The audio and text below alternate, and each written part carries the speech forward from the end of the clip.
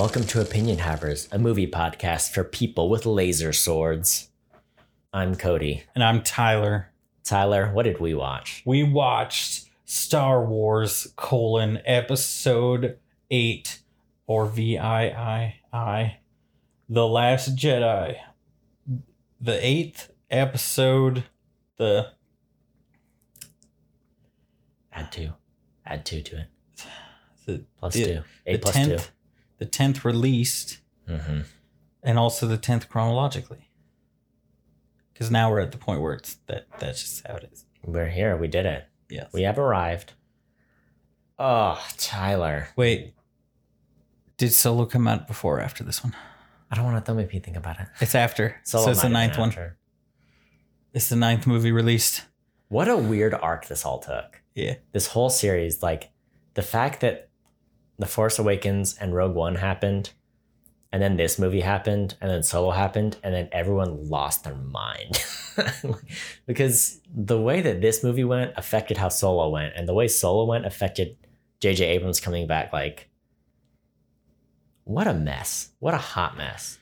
From the same group that's managing Marvel, we got this. Different group people. Different group? And the same company that owns the group that's managing Marvel. Yeah, so it's the same. It's all Disney, but like this is Kathleen Kennedy and her team. K squared. Marvel is Kevin Feige, right? And his team. Yeah. Kevin Feige's good enough that was it DC tried to snipe him, or was it Star Wars tried to snipe him? I don't know. Some other big. It was DC or Star Wars tried to be like, hey, and he was like, no, please. Marvel is too much already. Can you imagine? It's too much for one man. That would be like if one Microsoft tried to poach Steve Jobs. They were like, hey, you built Apple? Do you want to just come over here and do a bunch of stuff with our stuff? No. Yeah. Like, yes. That would be like if I restored a classic car and it was like finally time to drive it. They were like, hey, do you want to build this car from scratch? It's like, I just finished this car. Let me drive my car. I want to go. Yes. Speaking of cars, Cody. Yeah. Tiffany and I have been watching Supernatural. I don't want to. The classic car from Supernatural is, of course, 67 Chevy Impala. All right. So nice. It's so nice, Cody. So nice.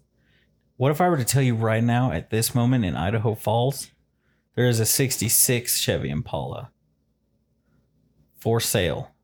And it's so nice. Okay, if you're going to buy a car from the 60s, how is it not going to be from 69?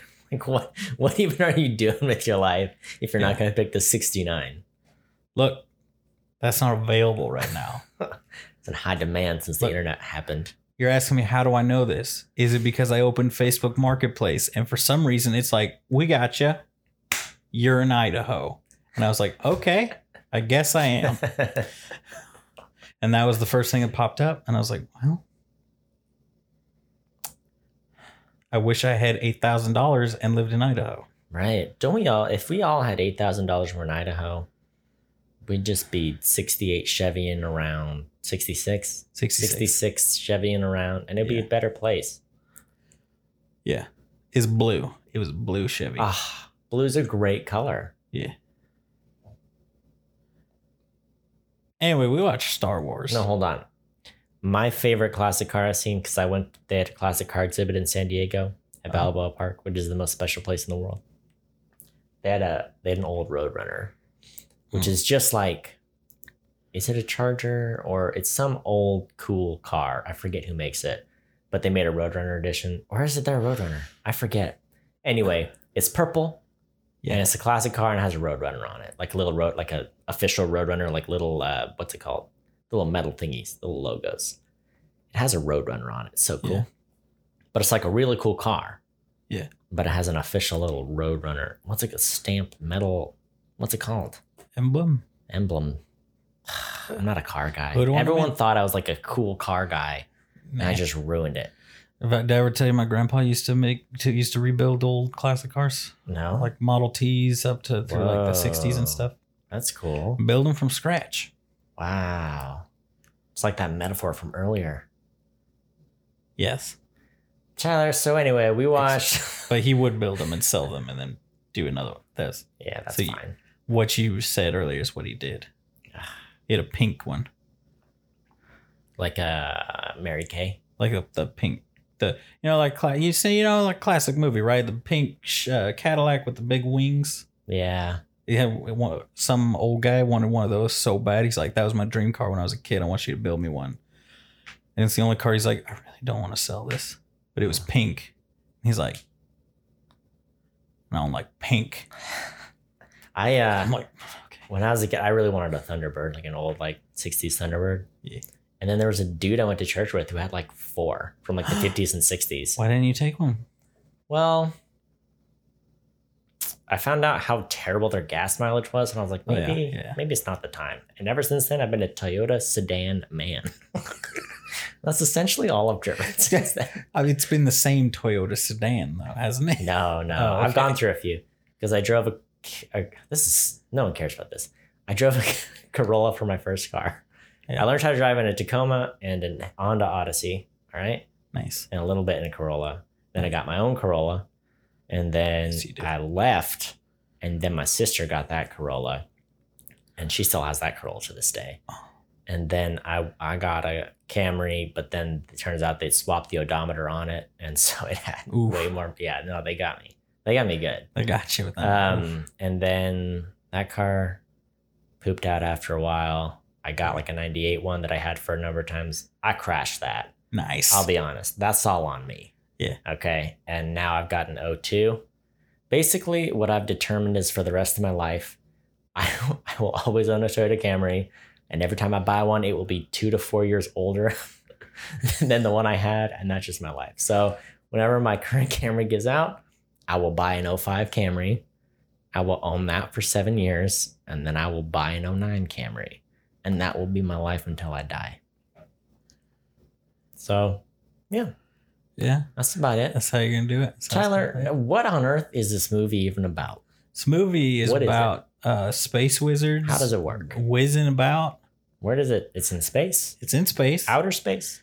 Outer space. Oh my goodness. Far away in the past. Oh, wow. So their technology is less advanced. It's more. What? But less at the same time. Fanciful world we live in. It's all steampunk, but without the steam and without the punk. It's like a steampunk space western, but it's lasers and crystals instead of steam and punk. Exactly. All right, we got it. Yeah, nailed it. Okay, Tyler, I don't have to ask you how this went for you because I know how many times you've watched this movie in the last week. No, because we got to stick with the narrative that I don't like this movie, and I think it was a mistake to give it to Rian Johnson. I honestly think this is only my second time seeing this movie.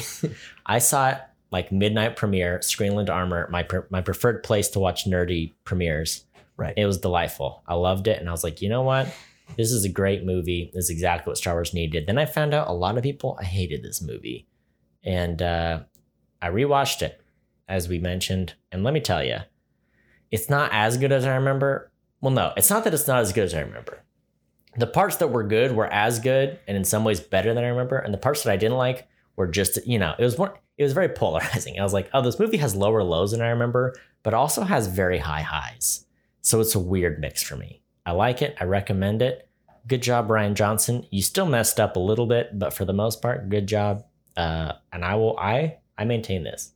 I think the last hour of The Last Jedi is one of the best Star Wars movies. I think the first hour and a half is on par with the average Star Wars movie. So that's where I stand. Tell me your thoughts. So many, though, Cody. So many thoughts. I still stand firmly on the hill that it was a mistake to go J.J. Abrams, Rian Johnson, J.J. Abrams. Right. That was a bad choice. They're two incredibly different. They took the story two incredibly different directions, and you're snapping people's necks with this, snapping back and forth. Mm-hmm. In my research, I have learned many things that make me think, I have changed some of my thoughts. I think this is the prettiest Star Wars movie. Wow. Interesting. I think this is a movie because it looks great. I made you re-pull up some of the scenes on your TV because I thought they looked washed out, but now they don't look washed out. Mm-hmm. So what's happening, Cody? Why can your TV put two incredibly endless black eternal nothingness bars on the top and bottom, but it can't do a field of stars without looking like pudding. That's what I want to know. I think whoever did OLED it's a cartel of some kind. Like since OLED came out, they're like, no one's allowed to do this. Just make it worse on all the other TVs. Because like the opening scene with the field of stars and all the scenes like on their Star Destroyer bridge where everything's like black and shiny and there's like this contrast between like the outside of the ship that's super bright.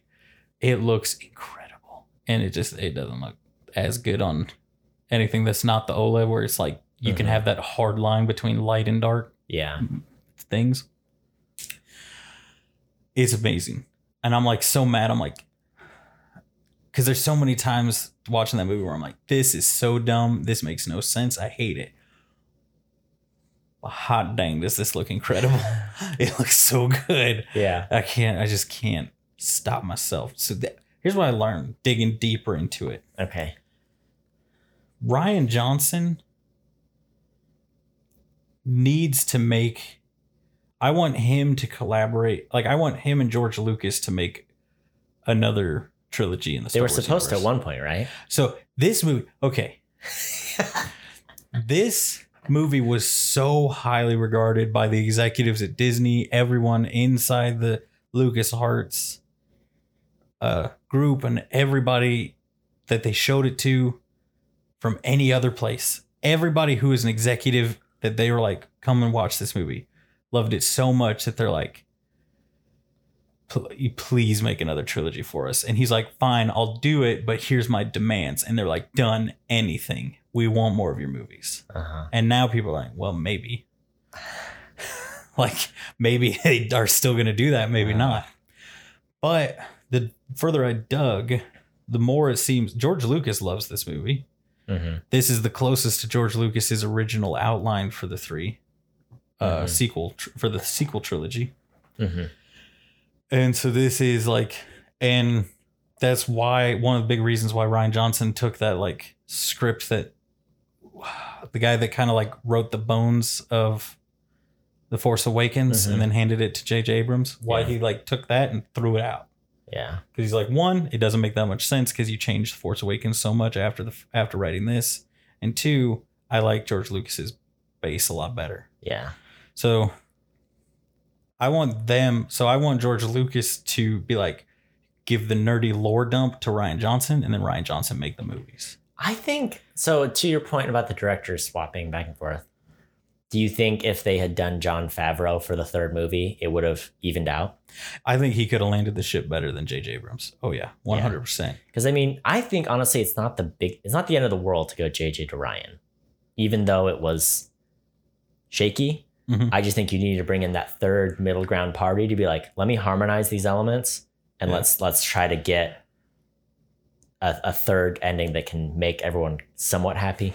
Yeah. Well, because you feel like J.J. Abrams comes across to me anyway. Like I know he's a super nerd and he loves Star Wars, but the way that he made Force Awakens comes across as, I don't know what it's wizards in space or whatever. Just, make the ship with the X wings go pew pew and they'll be happy. Whatever. These nerds will suck anything off. They'll slurp it off the pavement, Whereas Rian Johnson's like, we're gonna get. I just picture like J.J. Abrams with like with the chain that like Leia was on, but it's like Comic-Con nerds, and it's like, all right. There it is. Lick it up, lick it off the concrete. You like it. Whereas like, kiss my ring. I made a Star Wars. That's kind of, in contrast with Rian Johnson. Picture it. They've got the metal and leather bikini. Oh yeah, no, I'm picturing it. Rian Johnson seems more like he's like, okay, so in preparation for this, because he wanted a ton of time. Like they actually offered him the first one. Did you know that? Did you know No, that? he wasn't on the... Yeah, they offered it to him. And he said no because he didn't feel he had enough time to get the story good. It's like what's the name with The Hobbit? Peter Jackson with The Hobbit, where it's like, hey, I'll take over the helm, but give me some time. And they're like, how about 0 time? Yeah. How about you get on a plane tomorrow? Yeah, they're already filming right now. But So he said yes to this one because he could start working on it and have all the time that they were still making The Force Awakens Yeah. to work on this one. And like, for an example, one of the things is the first thing he started writing was the opening crawl, and he didn't finish it until the last day of post-production work. So until the movie's final cut, that was the last thing to be finished, was him doing the final edit of the opening crawl. So that you're saying, okay. And that's kind of like, wait, so the first thing he wrote up for his story was the opening crawl. Okay. And then it would change as the based movie on changed. Force Awakens was being, are you saying? So based on, he wrote the movie. Okay. So he started with that crawl and then wrote the movie from there. Okay, yeah. And as the movie changed, he changed the crawl to match the movie. Interesting. J. James wouldn't have done that. No, he would not have. But like, just there's so many, and I've got some specifics to back this up for later, that he does seem like he's like, okay, so what I did was I took the summer off and I read 1,000 Legends books, because now that's what they call it, right? Is the Legends, the Star Wars legend. There's canon and then Your there's guess Legends. is as good as mine. No, I'm not guessing. I know. I asked you like I didn't know because I wanted to sound cool, but I know, Cody.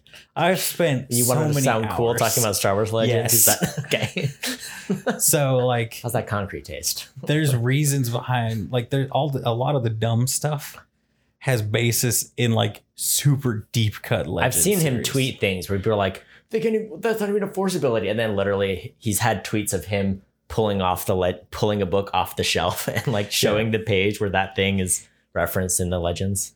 So I think the reason I like this movie a lot is I feel like I have a very, very surface level but broad knowledge of the Star Wars Legends universe.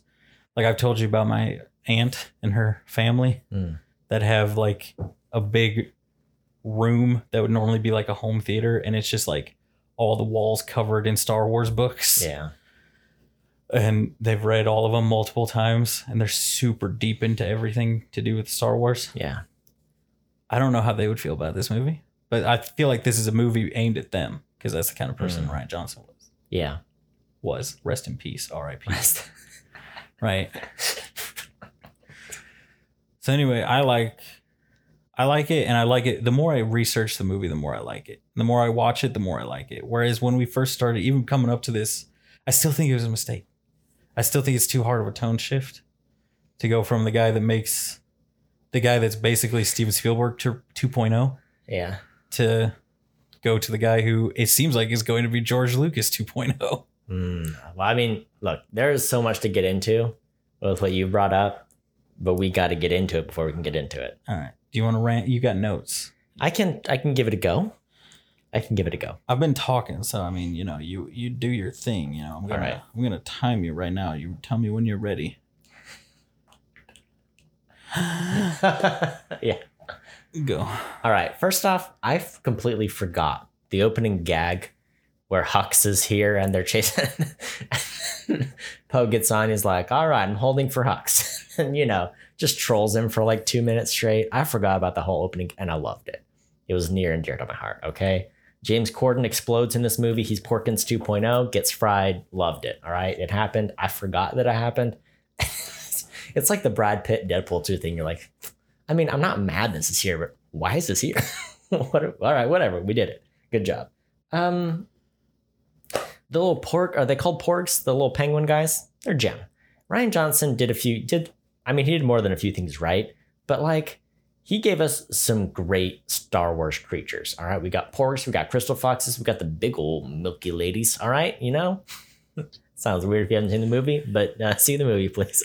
See the movie before you take this out of context, please. Oh, please watch the movie. Pause the podcast. Make sure you watch the movie so you know what I mean when I say big old milky ladies. All right, it's fine. Okay. I promise it's fine. It's not a problem. Okay. He blessed us with some good Star Wars creatures. Good for Ryan. RJ, we love you. He brought back the word laser sword. High fives to everyone. Okay. George Lucas tried to erase laser swords from the canon. Rian Johnson was like, screw you. It's back in the canon now. In your face. I love it. Okay. I love his run and gun attitude. Okay. I don't know. I don't know what any of this line says. We'll go back to it. Don't you worry about that. Ray, there's a shot where Ray, she's in a shot, she has a normal face, and then they cut away, they cut back, she has lipstick on. I don't know. I think it's like when she goes in the water and she goes and touches like the mirror. Anyway, her lipstick changes from one cut to another. Naughty, Ryan. Okay, you get it together, all right? You get your continuity back. Okay, that's important, all right? It takes us out of the movie. Okay? Master Codebreaker is a dumb name. We can all agree. I'm fine with the character. I don't like the name. I think the stammer was a mistake.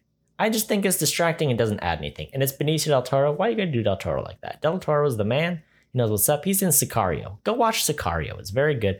Dune's coming up. Look, if you are excited for Dune, you should watch all of Denis Villeneuve's movies, at least his American ones, his English ones. I haven't seen his French ones. Watch all of his movies. They're all excellent, okay? Sicario's a great movie. Go watch it. Sicario 2 is fine. It's just fine. Nothing special, okay? We are what they grow beyond. What a great line. I forget the context. Oh, Yoda, Luke's out here crying about the books, the sacred texts. They've been destroyed, right? And Yoda just talks about, like, look, these young people, we are what they grow beyond. That's the nature of being a master, is that your student surpasses you. I love that. Yoda's in this movie. Oh, what a treasure. We love our Yoda. We love him. What happened to the original Yoda puppet? Why can't we get it back? It's not that he looked bad, but it's just like, we love Empire Strikes Back. Yoda's the best Yoda. We all agree. He's the zaniest. He's the most fun. That should be the puppet.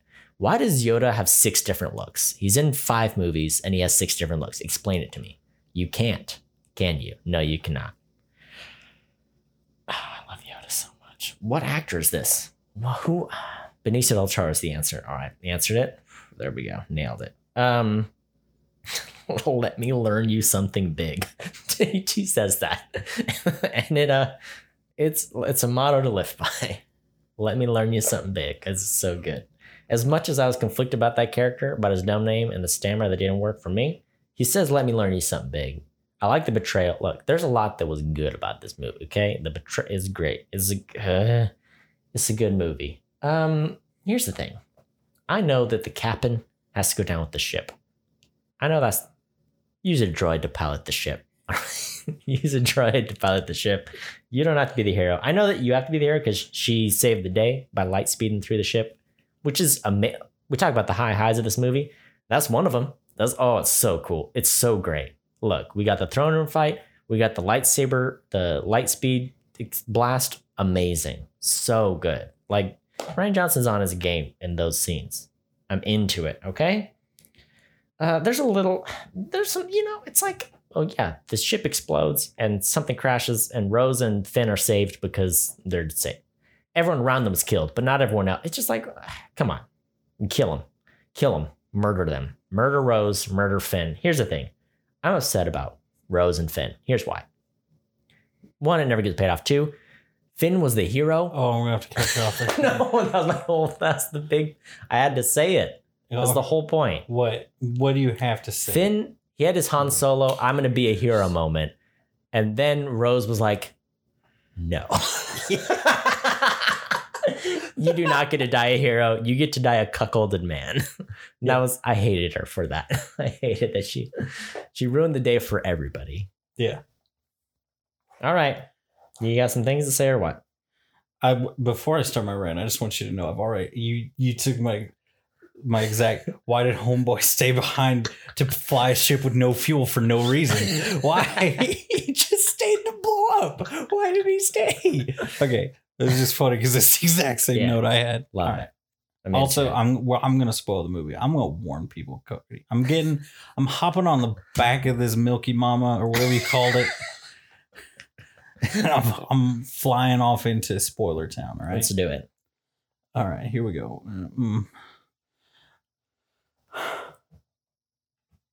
All right, I'll say it. Laura Dern / Admiral Holdo. Vice Admiral. Everybody calls her Admiral. She's Vice Admiral, please. All right.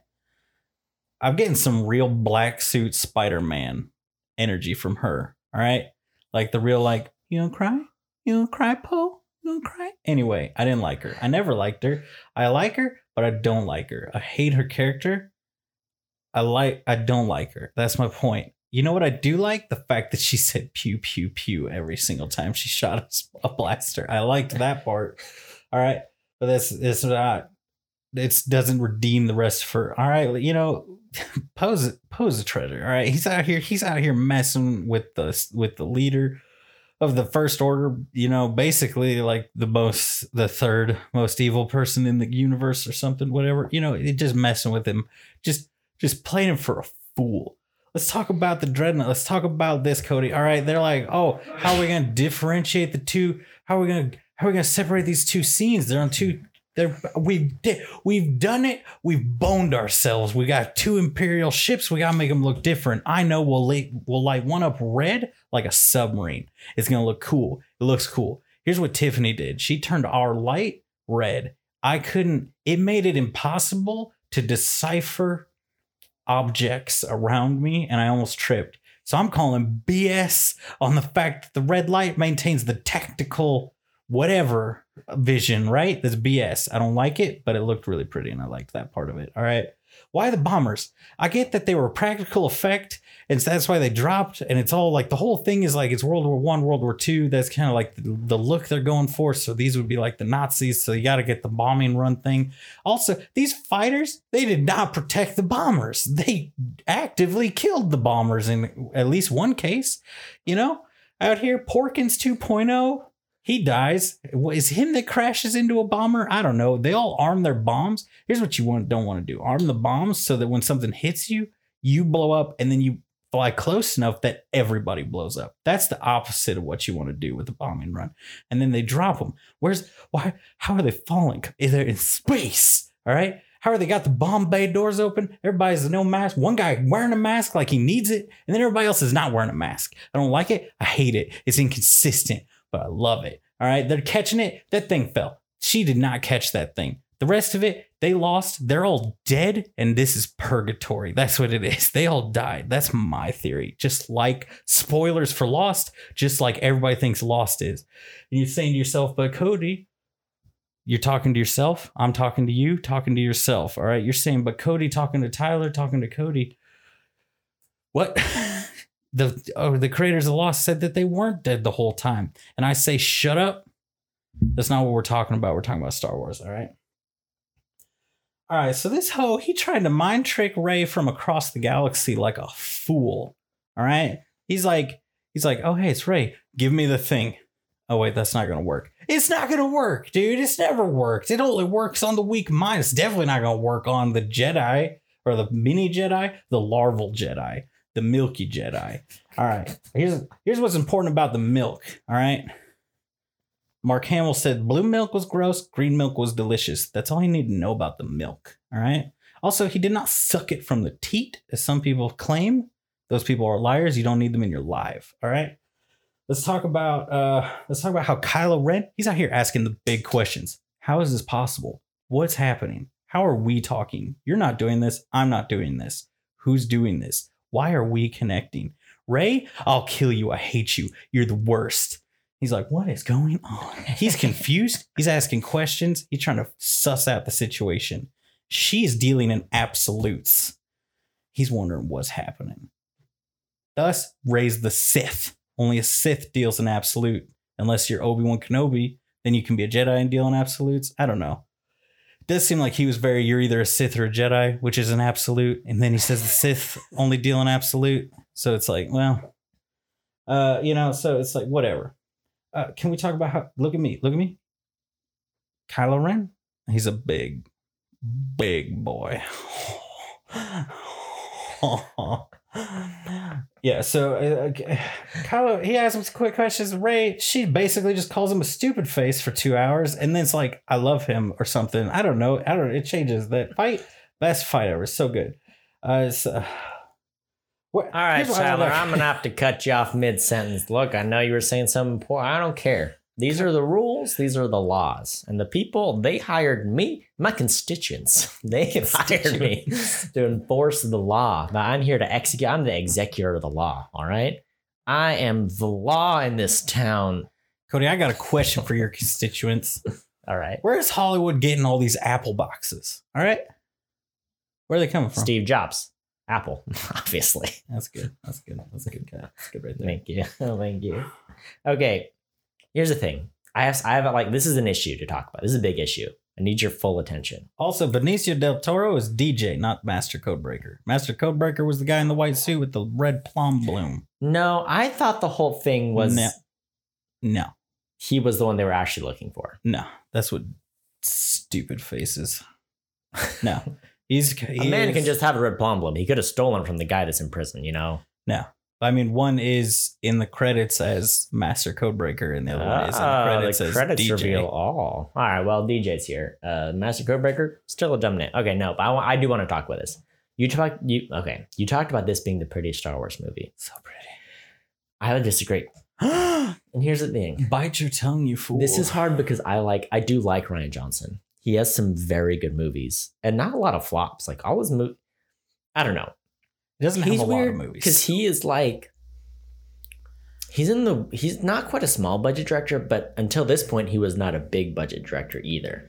You know, he was in the middle land between doing tiny $10 million productions and doing giant one. Okay, anyway, here's the thing. Here's what I want to talk about.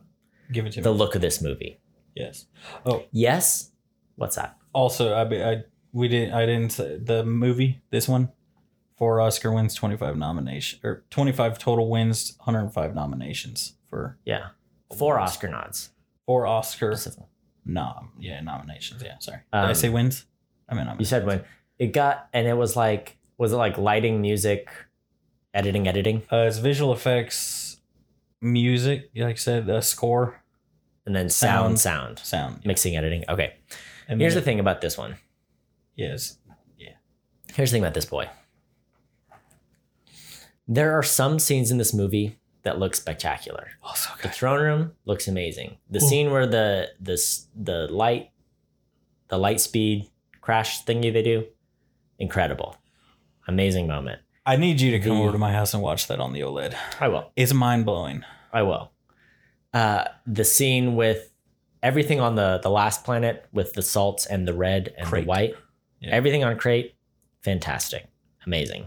So good. On the other hand, No. some of the lighting of this movie was curious. I think the best lit Star Wars movie is Episode 5. Like the whole last sequence of Episode 5, when Han's getting frozen and like that whole lighting vibe setup is amazing.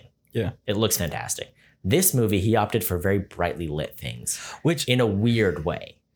it looks more brightly lit on your TV than it does on mine. I must just have, because I have the brightness so kicked up because Yeah. it's in a sunny room.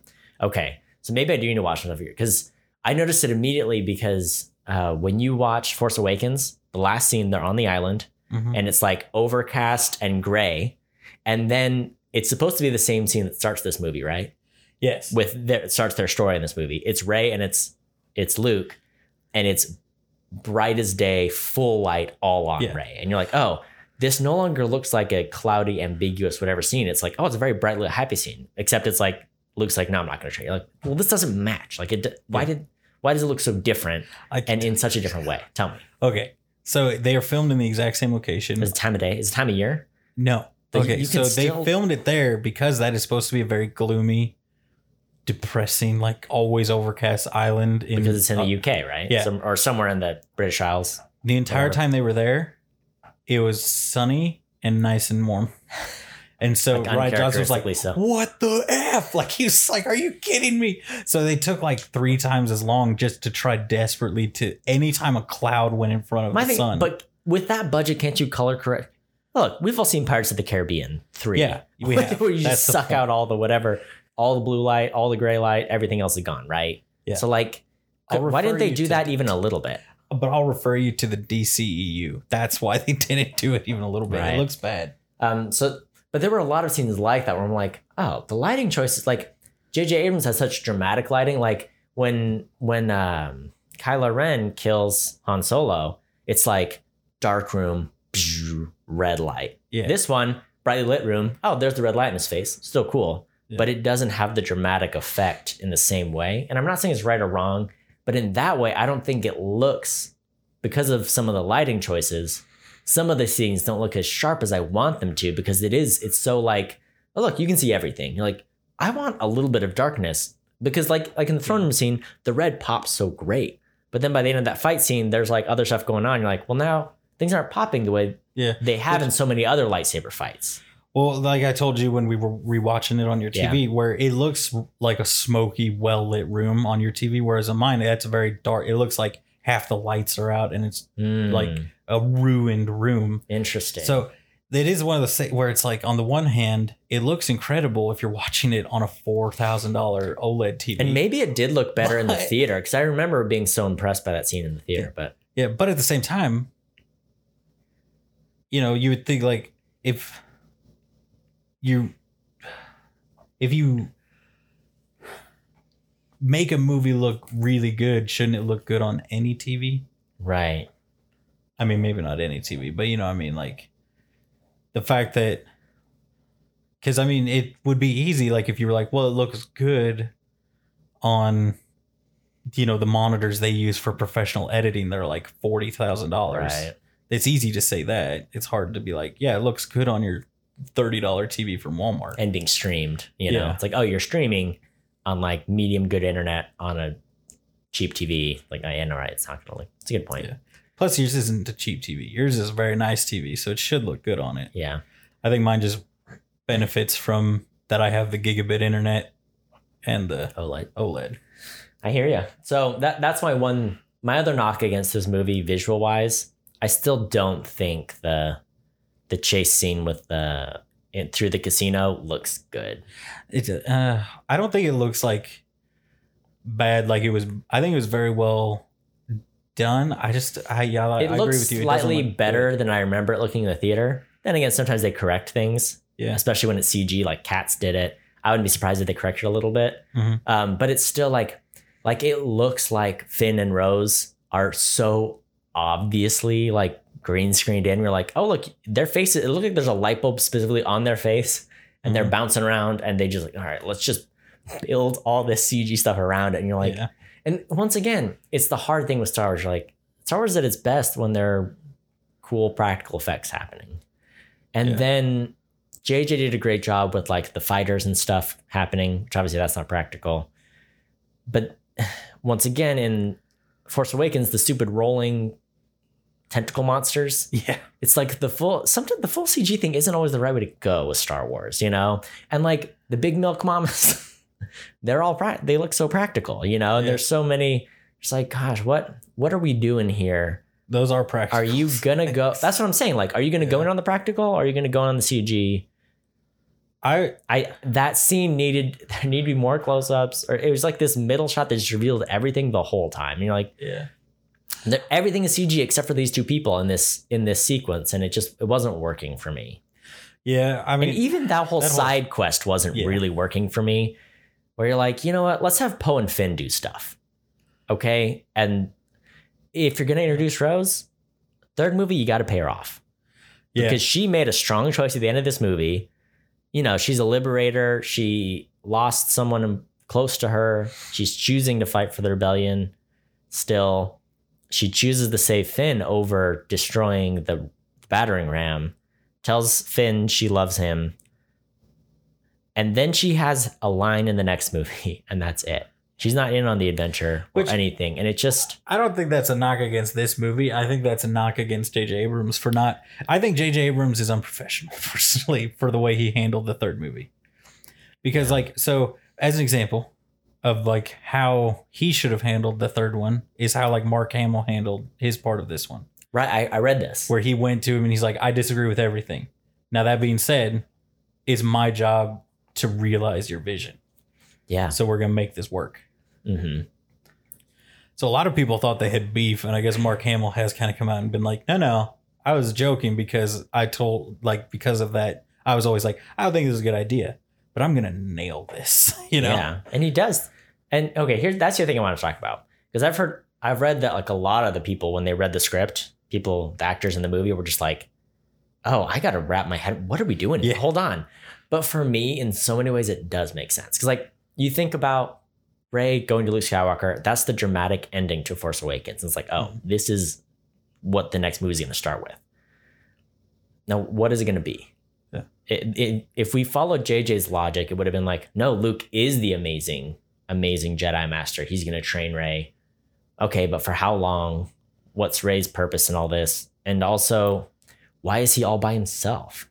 And the way Rian Johnson approaches it is like, I came here to be alone. I'm Yodaing this. I'm in hiding for a reason. And it's like, okay.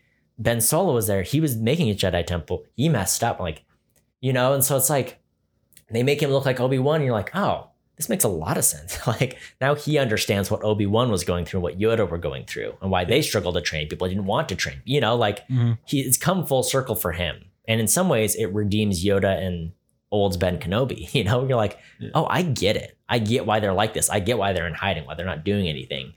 And whereas J.J. Abrams is like, no, he's here hiding by himself, doesn't want to be found. And I'll take on a new student and train the next. So just, I like that you have to last for 3 movies. If it was a 1-2 punch, maybe. But if you're doing a trilogy, where's the conflict in this movie? And Rian Johnson really exploits the conflict in this movie, Yeah. And I think that comes back to, I feel like Rian Johnson's approaching this from okay, I did my research. I understand the lore that exists in the legend side of things. Now I'm having to pick and choose from that to make the canon lore for this time period. Whereas I feel like J.J. Abrams approached it more of like, I'm rebooting Star Wars. Mm-hmm. This is me making how would I make Star Wars? Right. Whereas Rian Johnson was like, how would you, okay, let's look at this. What? Because he said that was like, he's like, the first question he asked himself was, why is Luke on the island? Mm-hmm. And then he's like, okay, these are his reasons. So like Rian Johnson does the same thing that George Lucas does, where he built the lore of the story and then wrote the story around that lore. Mm-hmm. So that's why I think like I like it more and more the more I watch it, because I pick out more things and see more. There's a lot of like the original heart of Star Wars in this movie. Yeah. And I love that. Like you have the old craggly Jedi Master, right? You have the Sith Lord, and he kind of turns that on his head too, because it's like, oh, hey, no, I'm going to take Kylo Ren, and he's going to throw away the Supreme Leader thing, and he's going to depart from the path of Darth Vader. Well, no, except he's fulfilling the path of Darth Vader, exactly. Right? It's the same, right? There's the same scene, in episode 6, it's like, hey, we're sitting here. Are you going to turn to the dark side or not? It's the exact same scene, plays out in a different way, because it's, Darth Vader doesn't just like fade away and be like, I fulfilled the balance of the Force. It's, hey, I want you to team up with me. Like, we can do this. And she says no. It's interesting, because instead of the Jedi being like, no, Darth Vader, come with me, it's Rey who's like, no, you come with, I don't know. Rey's saying, no, I can't follow you on this path. It takes that same thing that happens in episode 6, but flips it on its head in a couple ways. And I really like that it keeps some of those themes. Yeah. Well, so one of the things he did a lot so there's lots of attempts by Rian Johnson to draw similarities between Anakin as he's transforming into Darth Vader and Kylo Ren in this movie. So like the scar at the end of the last movie goes like across his nose, and he's like, yes, we moved it. We absolutely moved it because the scab looked dumb over his nose, and I wanted to move it to where it would match where Anakin's scar was. Interesting, yeah. And so and even the scene at the very end where they're walking into the base on Crate, he's like, I purposely did the top down, the Sith in front, and then the stormtroopers behind, because that's how they did him walking into the Jedi temple. Mm-hmm. And so he's like, there's a bunch of shots where he framed it, like looked at the third movie and framed him in the same way that Hayden Christensen was framed in the third movie, to be like, this is him, like he is becoming Vader. So he was like teeing it up. So like the next movie, Kylo Ren, he made the next one, would have been Darth Vader. And it's kind of like how I talked about like Snoke was a waste in Force Awakens because what they do to him this one. I think it's a waste, but if you pay off Kylo Ren becoming the new Supreme Leader, it's not a waste. But then that isn't what happens. And so it is just like Snoke was could have been more impactful or could have meant more. It's kind of like, I feel like J.J. Abrams is the guy that, like, say you're in a group doing like the improv, and everyone's trying to yes and and then so I'm like, to do this, and then you say something. It's like, well, that's not what I want you to say. So anyway, this happened next instead. And it's Yeah, like, yeah. that's not how you do this, man. Right. And it's so weird to think too, because it's like Star Wars 1, 2, and 3, there were 3 different directors, right? It was Lucas, the other guy, then the other guy, Yeah. you know? And this is it. All 3 trilogies break the mold, right? Because the first trilogy is like, hey, 3 different directors. The prequels is George Lucas doing his own thing. Yeah. And this one is Which, A, B, let's just go back to A, screw C. yeah.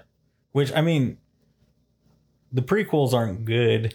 It's hard But because they're all tonally the same. they follow the same line of thought. Like, yeah, like there is from the There's first a moment of progression where it's like, Yeah. hey, here's this guy in the next movie, and here's what he does in the last movie. yeah, it's like it's very clear there's a plan from the first one to the end of the last. It's so weird because It's each trilogy misses the mark in some way or the other, right? Yeah. None of them are perfect. In some ways, the original trilogy is the best. In some ways, you know, because at least Luke's line pays off well in that trilogy. Yeah, they all follow this different model. They all fall short in a different way. And I wish by the third trilogy, the big company with the bottomless pocket could have pulled it out the hat and been like, we're going to learn from what we did wrong the last 2, and we're going to hone the formula. Well, it does kind of seem like they're adjusting in the way where they're like, okay, so instead of this, what we're going to do is be like, you know, like, okay, Ryan Johnson gets his own whatever, whether, I don't know if he will get it. I think he'll still get another movie. I don't know if they'll give him a full trilogy. Here's the problem with it. Here's why it's hard. Yeah. Ryan Johnson is a good director. Yes. We should pull up his filmography here in a second. I'll do that. You next. will be shocked at how small it is before this movie. Well, let me try to name you his movies right now then.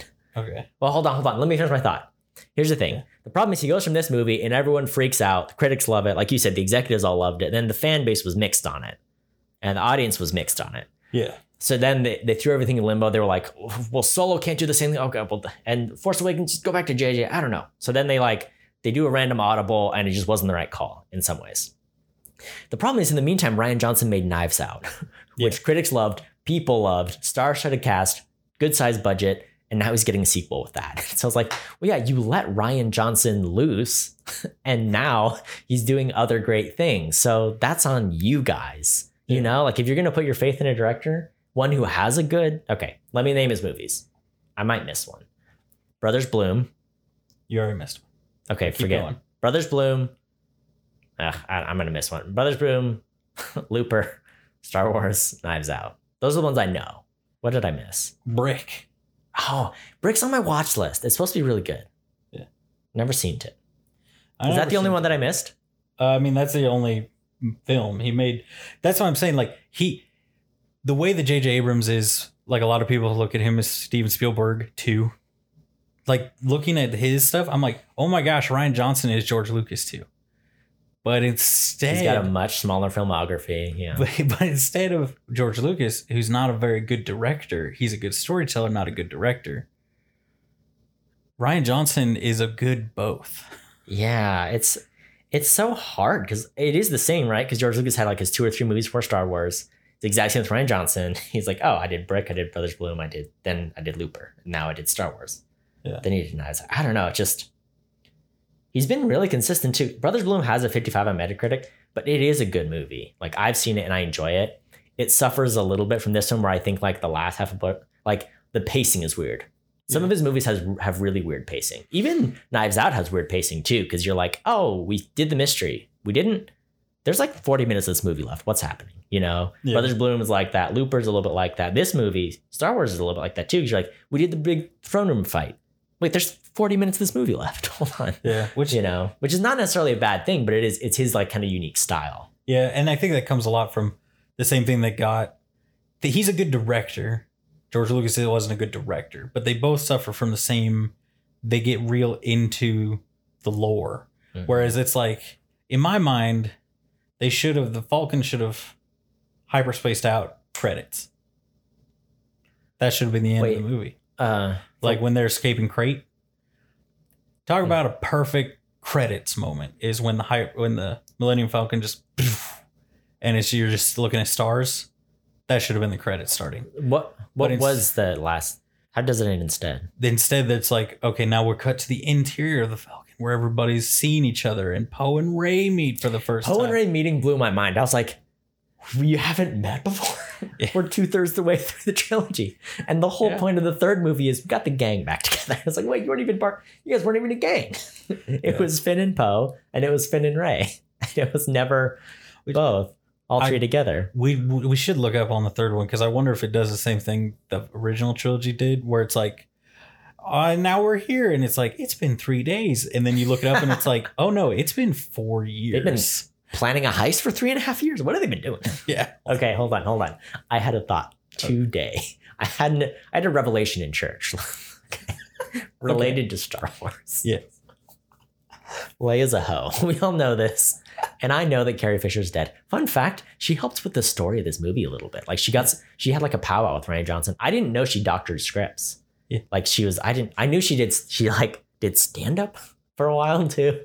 Aside from just being an actor, she has like a really funny stand up special on HBO. Anyway, Yeah. point is, I had this because I thought back to remember when Leia's like, when Han's like, you love Luke, right? And he's like, yes, I do. And he's like, all right, I won't get in the way. She's like, it's not like that. He's my brother. And then they kiss. What she is saying in that scene is, no, Luke's my brother, so I guess we can hook up. She never says like, no, I really like you. Yeah. You know, she's like, no, by default, you're next in the batting order. Yeah. So, There's only I two hate guys. it. You're like, yeah, no wonder you guys split up when you had issues with your kid because you never appreciate Han for who he is. Yeah. You just let him chase you. You guys have your little back and forth quippy. You're snarky with each other. Yeah. They need to She really does say I love you communicate. though. Yeah, I know. He I know she responds does, but with- like she's just like, he's my brother. Kissy kissy. Hold on, no. But then Hold he on. also in this one says I love you, and she says I know, right? Something like that. Yeah. And whatever. Cody, I have fun facts for you. Do you have more things you want to say? I have a few more. Well, number one, I wrote down this note, which is okay. I wrote this. Oh. So when Luke rolls up on Yeah. Crate, and you're like, this guy take time to cut his hair. I had that thought, but it's a foreshadowing, right? It's foreshadowing to the fact that he's not actually there. Yeah. And I found out also they didn't ADR in his steps. They didn't fully in his steps also as like oh yeah, no, he doesn't have footprints. Yeah. You don't hear his steps. And also he has different hair and stuff. But when he first popped up, I'm like, this dude do a haircut to make a big entrance? Anyway, I did want to bring that up. Another thing, of the many things that Rian Johnson got right, Mhm. Poe yelling at 3PO to shut up, so good. We need more of that. I knew you'd We love need it. 5 more scenes where 3PO just gets railed on by someone. Like This just is- chastised, just verbally lashed out at. Made me real happy. Is this your favorite movie with the 3PO where she's like, wipe that nervous expression? And he's I like, love that. Yeah, I know. That was great. Oh, it's good. Look, 3PO being the butt of a joke, not bad. Pretty good. I don't mind it. 3PO being here, being the peanut gallery for everything that's happening, it's too much. It needs to not happen. Yeah. I may have mentioned it, or I didn't mention it. The cracklies on Kylo Ren's lightsaber, like they make the blue lightsaber extra clean and sharp. Yeah. And they make the Sith lightsaber extra crackly, and just the sound, the audio of like the as it's like going, so good. Good job, Ryan. High five. High five to you, sir. Yeah. I like the design of Kylo Ren's lightsaber a lot because I like it more because like I remember when they first got revealed, they were like, oh no, he didn't know how to build it right. So that's why it's like jets and stuff. And then as it came like closer and closer, I think it was finally like, no, he built it like one because menacing. we wanted it to look like the big hand and a Claymore. half sword thing, Yeah. you know? Like he was supposed to look like a big Black Knight kind of character. So they put him in like the black padded I hit my mic. Uh-oh. The black padded tunic and stuff like that. Yeah. You know, like he's supposed to be that kind of character. Also, he built it that way on purpose. It's not Mhm. like he messed up. He wanted it to look that way. And I was Yeah. like, that's cool. I like that. And then he gets people with the jets and it's like, oh. Yeah. It's because because It's pretty rad. Smart. All right. All the other people, all you got to do is flick your hand down their lightsaber. You're going to cut off some fingers. They're done for. Uh-huh. He's like, I'm going to put a cross guard here Right. so that nobody's cutting my hand off. Uh-huh. And he uses it in this movie. Yeah, I like that. Force Boy never pays off, which is kind of a bummer. Like, it's a nice teaser. It's a nice, like, so at the end of the movie, Oh, yeah. it's back to like the little like slave kids Mhm. that are to help take care of the animals. And he like uses the Force to pull the lightsaber together, and he's got the resistance ring. You're like, oh, that's so cool. Like, I want to see. Pull the broom. Yeah. Sorry. And I want to see where it goes. It was a great homage to Lightsaber Kid. Remember that video? Back in the early days of YouTube, where it was like the kid who filmed himself playing lightsabering with a mop, you know, and then everyone at the school made fun of him for it. Yeah. We all cherished him though. Oh, yeah. It was a nice homage to that, I thought. Yeah. But it was so cool. I was like, I want him to be in the next movie, or I want to know, like, yes, there are more Force users. Or is it time for Jedi Temple? Is Jedi Temple totally done? Like, what's the next? What's Rey gonna do? Yeah. You know, I just wish that got it. It was such a cool.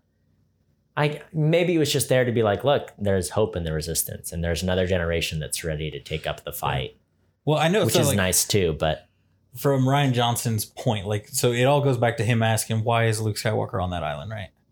Why does he think the Jedi? And so he's like, that's where he landed. He's like, okay, Luke Skywalker thinks the Jedi need to end. Why? mm-hmm. And so then that's where like the dialogue comes from when he's talking to Rey, and he's like, look, this is where they messed up.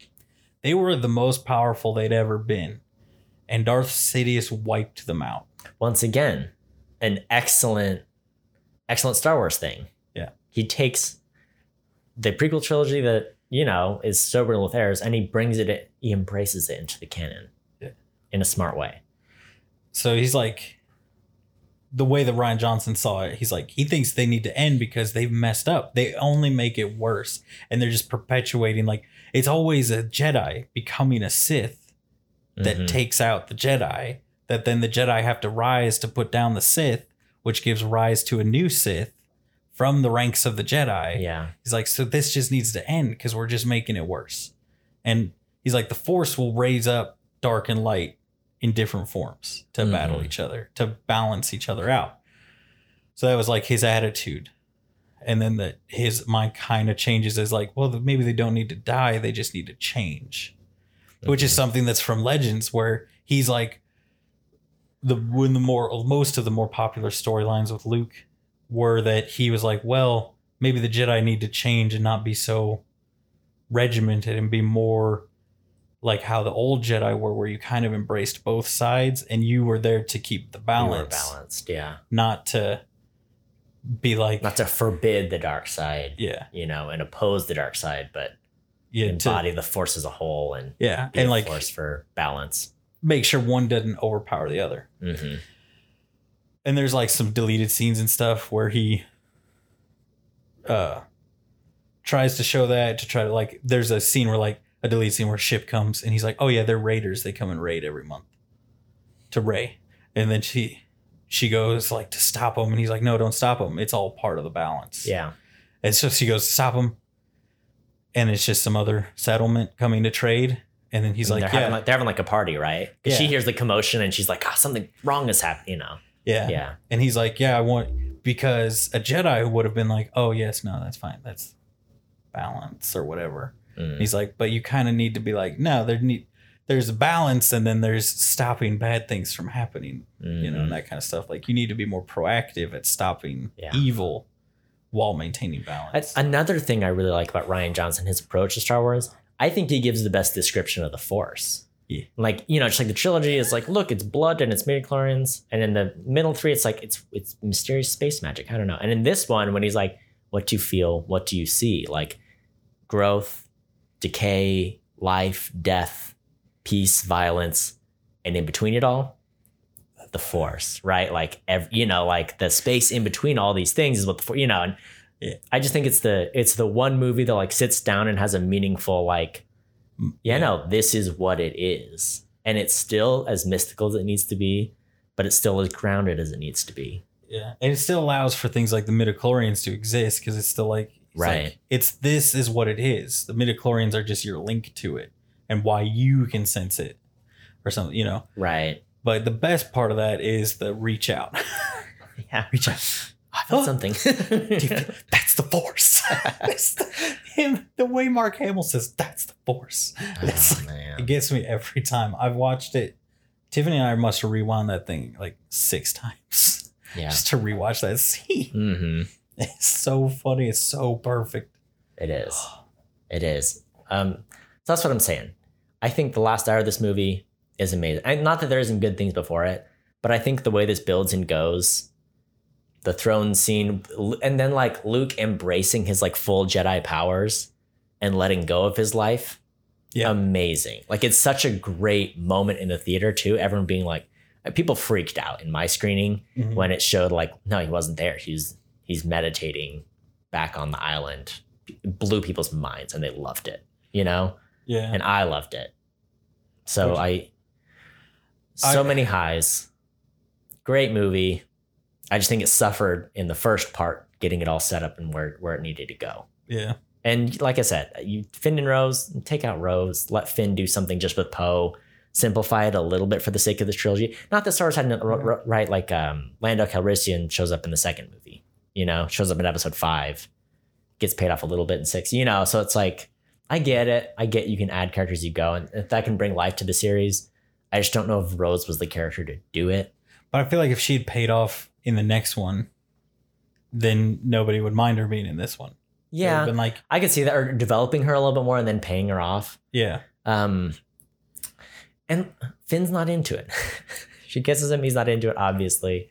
And it's just like, but then Finn passes up Rose for Rey, and then Rey doesn't pay Finn any mind. Rey hasn't paid Finn any mind anyway, like since the hour mark of, you know, it just sucks. It sucks there couldn't have been more going on there. Yeah. And I think JJ tried to pay it off because he's like, look, it's Poe, Finn, and Rey. They're here. Poe, Finn, Rey, Kylo. These are the people we're going to try to. Poe doesn't get any payoff. Finn doesn't get any payoff. It ends up just being Rey and Kylo, which is honestly set up by this movie, right? Because it force links them together, and it's like, hey, they're communicating back and forth. And I appreciate that he kept that for the next movie. It just it just really felt like Finn and Poe don't need to be here. And like Poe had his arc in this one too, where it's like, oh, hey, he is too rash sometimes. And other times it's the right thing to do, because Leia does a good job of condemning it, but then also being like, people need to follow him, let them follow. You know, it's just like, okay, yeah, no, Poe's going to learn something out of this. He's going to grow. Next movie, it's like, I don't know, Poe, you go drive him around. Yeah. So it does feel like, it's almost like J.J. Abrams was like, all right, fine, you're going to throw my lightsaber off the cliff. I'm going to throw your story off the cliff. So it's like, but I feel like if this had been more, there'd been more continuity through to the next movie, this movie wouldn't. I feel like a lot of people look back at this one and be like, none of this made any difference. It's like, yeah, that's not Rian Johnson's fault. Right. I feel like he teed up. Like he teed up a great third movie. Yeah, he was like, here you go. Here's the slowest. Here's a softball, just a quick little toss. I'm going to just roll a kickball at you and you try to hit a home run. There's no one in the outfield. All you got to do is kick this ball past second base and we'll have, you know. And then J.J. Abrams just punted it backwards into the stand, you know? Yeah. And it's like, because you're right. I mean, Rey had some training done, had some understanding happen. She was linked with Kylo. Kylo was set up to be the supreme leader. He was set up to be the next villain. But it also even sets up like the possibility that they might even, because there's lots of people that are like, they're going to swap. I thought they were going to swap. Interesting. That it was like, oh, Kylo's going to be good, but Rey's going to be bad, and it's going to switch. Interesting. And considering, spoilers for the next movie, how she is a Palpatine, it would have made perfect sense. It's just like, oh, Anakin brought balance to the Force. He's a descendant of Anakin. Rey is descendant of Palpatine. So she, you know, like, they could have done that flip. You're right. They could have he set it up to go either way, have to be the focus of the movie. Instead, he's like, no, big baddie coming back from the guy we defeated is coming back. You're like, it's like, I know what we'll do. We remade the first one. Then there was, then there was a weird thing in the middle. Now we're going to remake the third movie. Let's just remake episode 6 again. It's like, well, it's rough. Stop. But I'll give him at least 2 points for the shrug. That's true. The shrug's the best. So hit me with some fun facts, and then I do just want to kind of talk about the critical reception of it before we close. So fact me. All right. Fact away. Here's a tiny fact for you. The line where when Luke comes in, first off, when Luke came in, the set, when we were watching it today, she was like, "It's Luke," and I was like, "You don't know that. It could have been Jar Jar." And let's talk about that for a second. Boom. How blown would your mind Jar Jar have had walked in crate and was like, Misa here to save you. here to save you. Yes. Yeah. He's the Sith Lord. He's like, I'm about to ruin these Sith's day. I'm the only Sith. Anyway, so when she's talking, when Carrie Fisher's like, I changed my hair, she ad-libbed that. All right. Fair enough. I mean, was it probably because she forgot her line? Yes, but it's fine. It was fun. We like Carrie Fisher. I put this one in here just for you. All right. As of 2017, this is the only film in the Skywalker saga to not audibly feature the popular phrase, "I have a bad feeling about this." You betrayed this series. Now, Rian Johnson does say it is in there. BB-8 says it. Stop. You little sneak. You liar. He's a liar. In some of the other, in the other languages, when Luke says Han was Han about it, he says Han, he had a bad feeling about this. That's what he says instead of Han was Han about this. As a, Han's so dumb. He's dead now and I'm happy about it. Anyway. So the Rian Johnson said the best advice he received from the editors of Star Wars Episode 7 was in every single scene, shoot a cutaway of BB-8. You'll never regret it. The communication device firing out a BB-8 and then catching it, that was a practical effect. They actually launched a little thing and so cool. He caught it. So cool. So I was like, evil BB-8 in this movie. Loved it. It also so doesn't really pay off. No, but it's so cool. I love that it's just like Darth Vader BB-8. And you're like, oh, it's Imperial BB-8. And he looks so menacing, but he's literally just a ball with a little Imperial helmet thing on top. So adorable. Once again, menacing. Rian Johnson has made he created some great creatures and characters for this movie. So here's a fun fact I'm going to hit you with. Yeah. It's going to undo everything I've said to save Rian Johnson from all the blame of why this movie does not pay off well. Got it.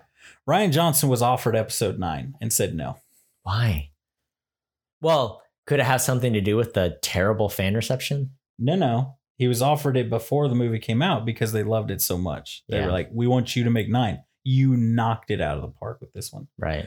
So he said no because it was such a tight production schedule. He didn't think he could nail the story in time. He wanted more time. They wouldn't give it to him. Good for him. So that's when they said, okay, you won't do Episode 9. Please do a trilogy for us. And he was like, will you give me this much time to do it? And they said yes. And that's when he's like, okay. And now everybody's like, is that happening or not? Knives Out 2 is already on the books, so I doubt it. Yeah. If it is, it's not Knives Out 2's on the books. They're giving Taika Waititi a Star Wars movie. I think that deal's not happening. Here's the thing, too. More than that, Rian Johnson looked Disney in the eye with being offered a Star Wars trilogy and says, I want this much time because I need to. It's going to be my side gig while I work on these other projects. And they said, fine. That's how much they loved him. You think about how far, Brick was 2005. I think Brothers Bloom was 2008. Looper was 2012. Star Wars was 2016 or 17. 17 was released. He does space his movies out. He's not a guy who's cranking out a movie every 18 months or 2 years. Yeah, the more I dug into it, the more it's on all his movies, if he turns down a lot of movies because they're like, it needs to be done in a year and a half. And he's like, that's not enough time.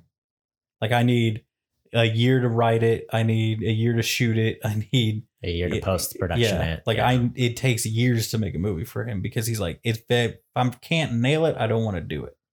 And I think this is just such a weird, I think the movie would be better if it was he did the whole trilogy, but they just wouldn't give him the time to do it. Yeah. Because it all would have flowed together in one story. Of course, it could have been way too nuts by the end. Mm-hmm. It could have gotten out of hand. But he's setting it. Here's the other thing about this movie, though. The themes are great because not only, Luke is we got to let the Jedi Order die and fall. Mm-hmm. And Kylo's like, hey, let's let the Empire fall. And it's just like they're all talking about the same themes, but in different aspects, and I think thematically it's a really strong Star Wars movie. Maybe one of the best. Yeah. Because otherwise, so much of it is just like good versus evil is a lot of the Star Wars thing. But this, it brings in other elements where it's like, no, it's about things rising and falling. And do you let it go or do you try to keep it going, Yeah, which that was the like official tagline of the movie was "Let the past die," because Luke was saying "Let it die, just let it disappear," and Kylo's attitude was, "If you have to kill it, kill it." Like if you have to end the past, then end it. Yeah. So that was kind of the attitude. Here's the next fun fact for you: Rian Johnson smashed Kylo Ren's helmet himself. Really? Stomped on it to smash it up. Man. Snoke's throne room was Rian Johnson's favorite set. It is completely practical with the exception of Snoke. Wow. On that same note, that crash that Rose and Finn did, that's practical effect. That's a gigantic ship on a huge rail that they slammed in there. And they rode in it. Wow. So that that's one shot when they're coming in and all this gravel's getting kicked up and then they put their hands up. That's all the one. That's awesome. Shot that they did. So Rose and DJ, here's the purpose of them. All right. Rian Johnson's purpose. They were written to serve as the angel and devil on Finn's shoulder characters. So it was supposed to be Rose is like. So Finn is like, let's take the cash out. Let's, where's the money? And Rose is supposed to be like, here's the ideals and here's the values. Yeah. And DJ's like, he's got his like, let me learn you something big. Live free, don't join. That's what people think DJ stands for. Don't join. Oh.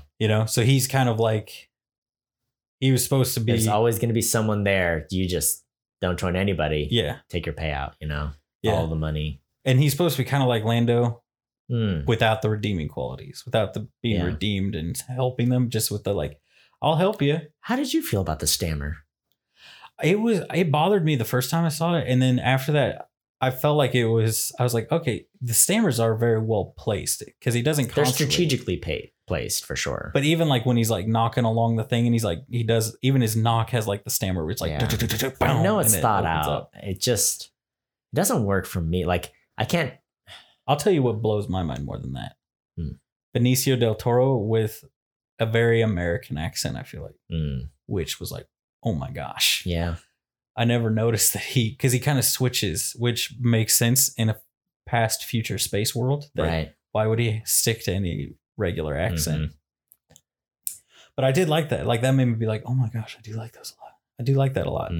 That's the whole reason they're there. She's supposed to be like 100% good. Always do what's good. Always do what's right. And he's like selfish and just do whatever's best for you. Like for me, you guys helped. You guys were there. You offered to pay me. These guys offered to pay me more. Yeah, that's kind of how it goes. So she's not necessarily like she's doing what she thinks is right. He's doing what he thinks is right. She's selfless. He's selfish. So it's like the D&D spectrum thing where it's like there's not a good and evil. There's where it's like evil and good. There's lawful and there's chaos, or what is it? There's law and chaos, but I'm thinking like so in a lot of D&D chaos, stuff, good, evil, or like high fantasy stuff where it's like evil and good are more like selfless and selfish. Interesting. You're not necessarily evil. You're just very selfish. Also, here's the final mind blowing fact I got for you, Cody. This movie made $45 million in previews. What is that? Wait, hold on. What? Oh, like a ton of people saw it before. What? I think so. Interesting. They just like previewing the movie to people and like offering to show it to premiere like red carpet things and stuff like that. Yeah. $45 million. It made 10 times that in the 3 days. The first 3 days it was out. Really? What was it? Do you have the stats on that? Yeah, let me switch back over to them. I'm going to go off of IMDb since I've been doing those for the last few. Yeah. Just so everybody knows. So the budget, you want to hazard a guess? It's got to be like 200 and... They had to helicopter lift the big Milky Mamas that you like so much onto a cliff side. All right. That big ship is a big giant ship they had to build in the Avengers, post-Avengers era. I mean, are we talking like 225 million? About almost 100 million more than that. $317 million. How are you going to give someone that much? That's a lot of pressure.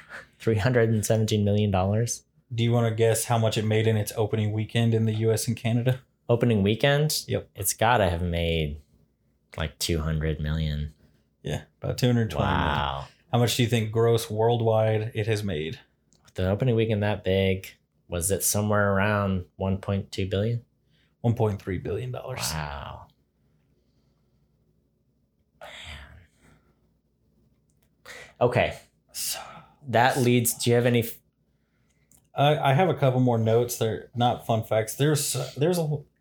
I expected a lot more like controversy or something, but it was mostly like just, I will tell you, most of the facts are how this was practical, that was practical, that you probably thought it was CG, 100% practical. This was practical, that was practical.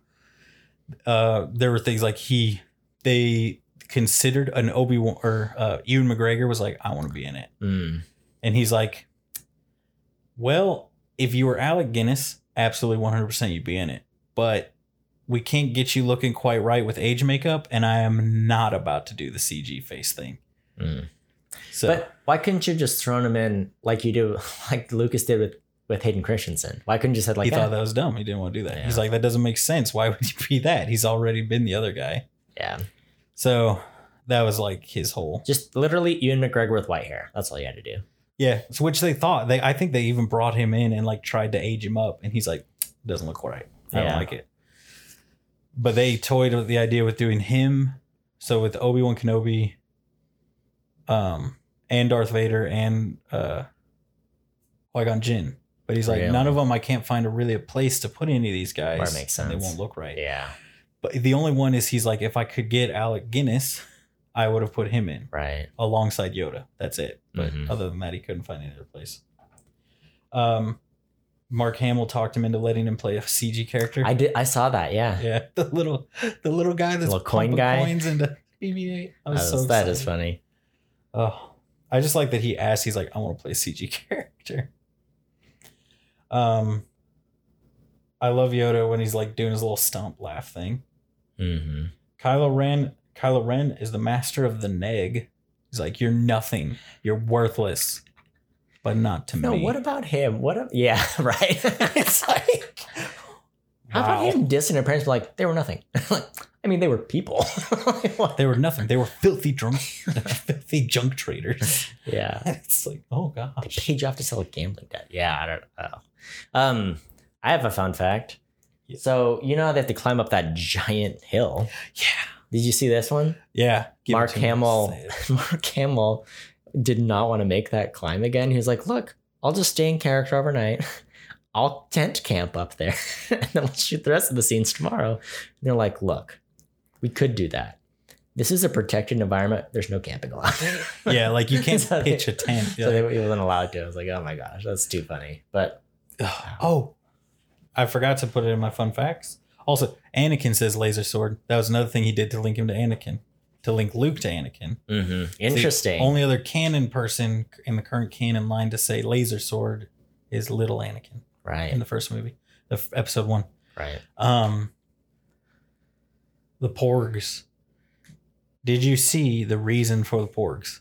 No. So the island they were Toys. filming on. No, actually, not for toys. That would be George Lucas's reason. Yeah, puffins. They have They were- puffins there? There were puffins that are native to the island they were filming on. And they couldn't get them And they off? couldn't move them because they're a protected Protected. species. So they porged over all the... Yeah, because they're like, it's too much work to go CG all these guys out. So we're just Wow, going to CG CG over over them. Yeah. So, The Porgs oh, are what cool. about Chewbacca? The porg looking at Chewbacca eating the roasted pork? Well, I Loved think it. there were a lot of things where there were some scenes with them where it just led to, they were filming the thing and their puffins were everywhere. And What so, about like, the porg in the spaceship when he's like... I think there were puffins on the set. so I'm they just went saying with I it. loved him. Yeah. So They did a great job. yeah, so I think that was like they did it and then they realized like, oh, this is really good. Because there's lots of stuff. That's the other thing. Like Ryan Johnson would like go into, they'd be like halfway through the movie being like, okay, this is this person's like catchphrase or this is happening, you know, or that is something or other. And then somebody messes up something or he like sees something that he's like, that's awesome. And then he would just go back and change it. Mm. And I'm like, that's why he does good movies. Yeah. Because it's like, you know, you shortened this line, and I like that a lot better. So we're gonna go refilm all those lines that you said the other one and redo it because this is way better. Like Looper is so good. Like Brothers Bloom is a good movie. Knives Out is fantastic too, but Looper's so good. That's what we did before this. Remember when we watched Looper? Yeah. And then immediately after I was like, you know what else is a really good sci-fi movie? And then I made you one. We started Looper at like 10 or 11 p.m. And then I still made you watch a second movie after that. That was back when we used to do this till like 4 o'clock in the morning. Okay. So, that's the other thing that's weird about this movie. Yeah. I want Rey to be with Luke for like months doing training. Yeah. And instead, this movie takes place for like 3 days. Does it? And essentially, this movie is one long chase scene. A long, slow chase scene. Because it starts off, they bomb the ship, right? They bomb the destroyer, despite Leia's wishes not to. And then it's just the Starfleet slowly chasing after their ship, which is like, okay, we can stay out of range of their cannons. And I did like some of that because it goes, like you said, it goes back to the submarine thing, you know, where it's kind of like, look, we can stay out of range of them. But they're like literally like, they say at one point, like, we've got 18 hours of fuel left at this pace. The movie is about 3 days long. That's it. Yeah. That's all you get. Yeah. So that's the other weird thing about it is you're like, I mean, right, you can argue Rey's been gone longer than that because she leaves to go find Luke, you know, before this movie happens where it's like, hey, they flushed out the rebels and, you know, but it's a 3-day movie, which is weird. So it's kind of weird to be like, every time you go back to the Resistance, you're like slugging away. Like, you know. Well, here's the thing. How do you feel about Holdo's plan? Because I feel like it's like, hold on. Because it's like when you're an adult and there's a small child that you got to rein in. It's like, look, this small child has more batteries than me in the short term. Yeah.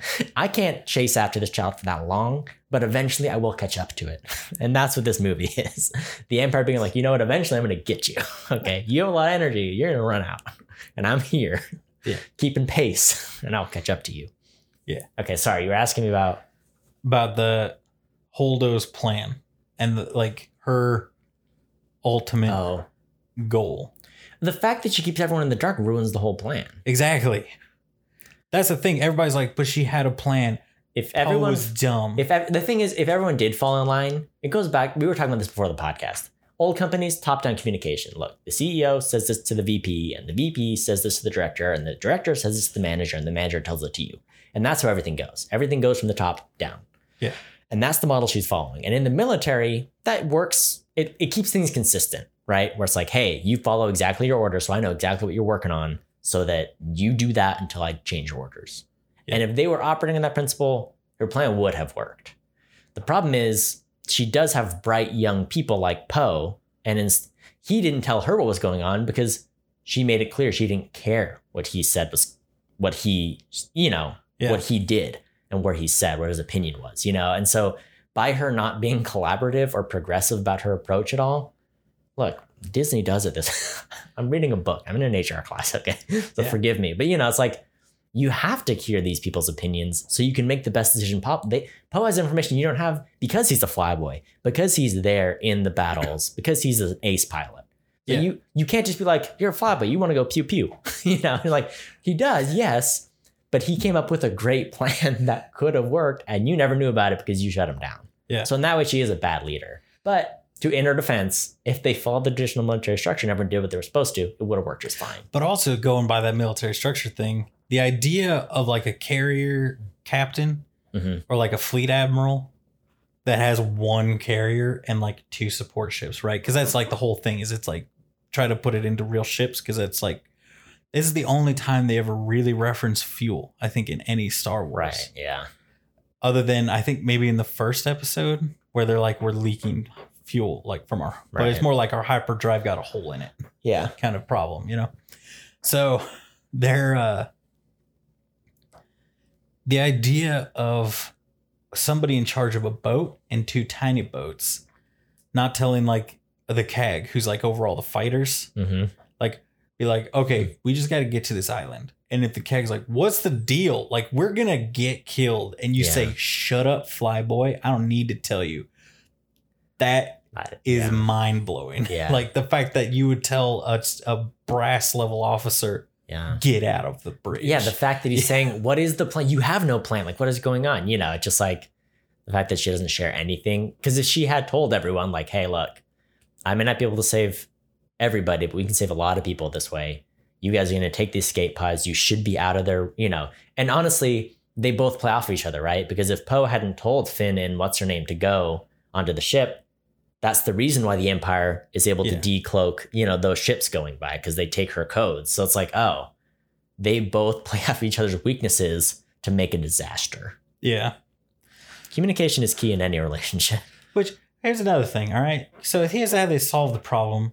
Holdo, after allowing 10 of the 12 ships to get destroyed, standing there slack-jawed and mouth agape, decides to hyperdrive fire her ship into the other ships. I'm saying, you had 3 ships, enough fuel to make all of them jump one more time.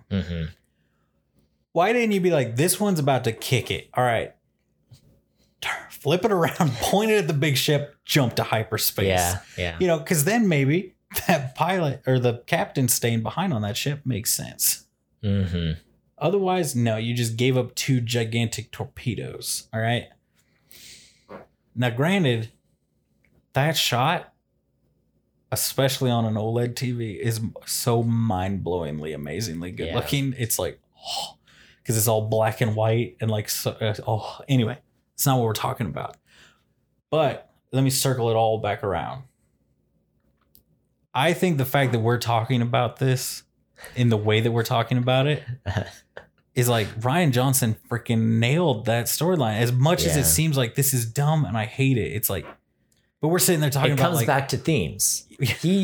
Of every Star Wars movie, I think this one has the strongest themes. You're like, these people have their ideas and their principles, and look at the way they're interacting, and we can dissect it as like a good story. Yeah. And each storyline, like at first, when I first saw it, it seems like, okay, these two, who cares about these two? Get back to the Jedi. But it's like, well, the Jedi had the Rey, who's like we have to act. We have to do things now. And the Luke that's like, well, acting rashly has caused problems in the past recently. Yeah. When I tried to murder my nephew. All right. And then Leia. Oh, and I love how they show his perspective and they show Kylo's perspective. And it's like, that was brilliant. And then, because it shows the balance of the Force, right? Where like, he tried to do a good thing, then he did the wrong thing, then he tried to make it right, but then it was wrong. You know, I know, like from each, they're so cool.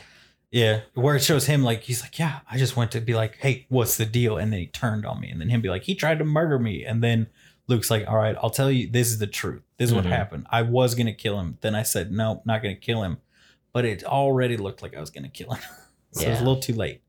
So it was like him trying to be like, the way we've done it is you need to act quickly, but not, it's like his whole attitude is you can't be passive like the Jedi, but you can't be rash like the Sith. You have to be in balance.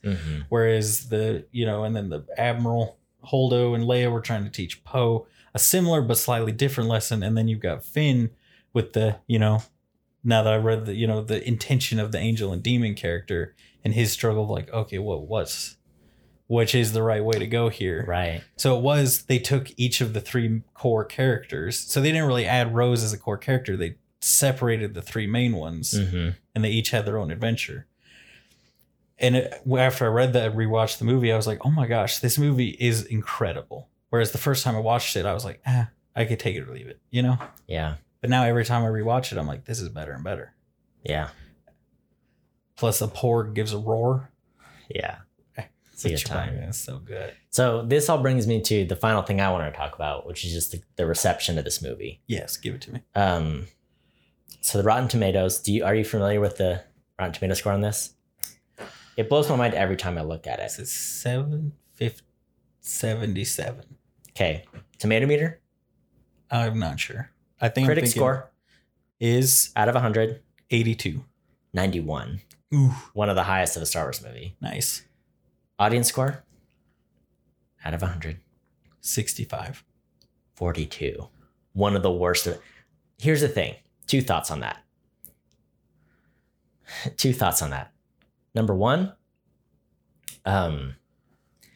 I recall there being an issue or a concern about bots The review bombing it. review bombing it. Yeah. Yeah. And I wonder how much that's still into effect. Because if you look at this is as good as any of the other movies. And I just like, okay, let me see if I can pull up some other Star Wars movies here.